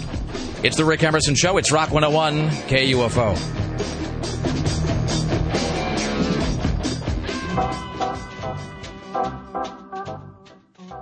And we want to talk about Secret Aardvark Habanero Hot Sauce. You can find out more about them at secretaardvark.com. That's just like it sounds. All one word, 2 A's at the beginning, 1 A later on. secretaardvark.com. And I will tell you that I'm not going to be so arrogant, and they probably wouldn't either, to say, like, it's the last hot sauce you'll ever buy. I will say this. You buy Secret Aardvark. You buy a bottle of that. You have it at the house. It'll be the most frequently used condiment you have. I'm telling you right now. It'll be the sauce you use more than any other. It'll be your go-to. It will be the default sauce, seasoning, condiment for anything you're making at your house. Because it is the perfect middle ground between flavor and heat. It's spicy. I mean, there's no doubt about that. It's spicy, and it has that spice that just feels real because it's not chemicals. It's not made in a lab somewhere. It's all natural and real ingredients. It's got tomato. It's got onion. It's got habanero. A little touch of vinegar to it. It's all mixed together. The recipe created right here in Portland. It's a Portland company, and it is wonderful. You can find out more about it at secretaardvark.com. Get a complete list of stores and restaurants where you can either try it or where you can buy it. And, of course, if you don't see it at a store or restaurant, you got to demand that they carry it. Find out more at secretaardvark.com. Secret Aardvark Habanero Hot Sauce. One sauce to rule them all. The Rick Emerson Show returns. Don't exchange blood with a hooker. Oh, that touches me. This is Rock 101 KUFO. No, because you've got to be done, Sarah. It is the Rick Emerson Show. It's Rock 101 KUFO. Don't forget, coming up at 9 o'clock, Smells Like the 90s with our good friend Buzz. So be listening for that.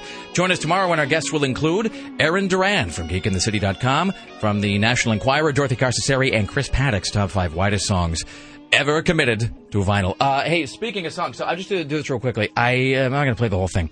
But I think this was sort of leaked out today, last night, something like this. This hit the Introtron. So whether you're interested in because you're a fan, and you're probably not, but, or whether you just want to hear something awful. So this is the new single from No Doubt. This is called Stand and Deliver. I have to say, when I listened to it this morning, it seemed like unbelievably bad. Maybe less so now. I've had my caffeine, so we'll see. I'll just give you a little taste of this. And we'll listen to the rest of it tomorrow. If you really decide that it's necessary. Whoa. Yeah. This sounds like it's for children. But wait for her accent, though. That's the best part. The new No Doubt song. I missed the horses the first time around somehow. I'm the dandy highwayman who you're too scared to mention. I spend my cash on looking flash and grabbing your attention. Oh. The devil take your stereo and your record collection.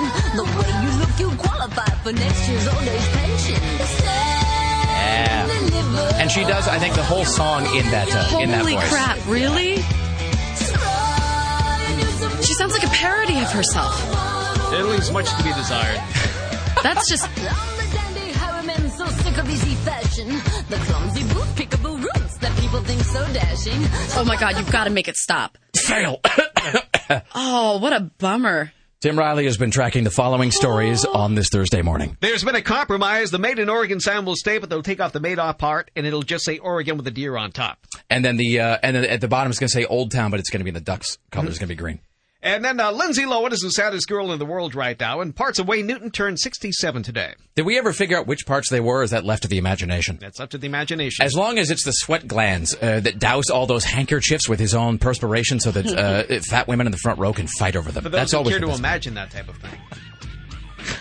Yes, that would be me, Tim. That's what I'm going to be doing right after the show today.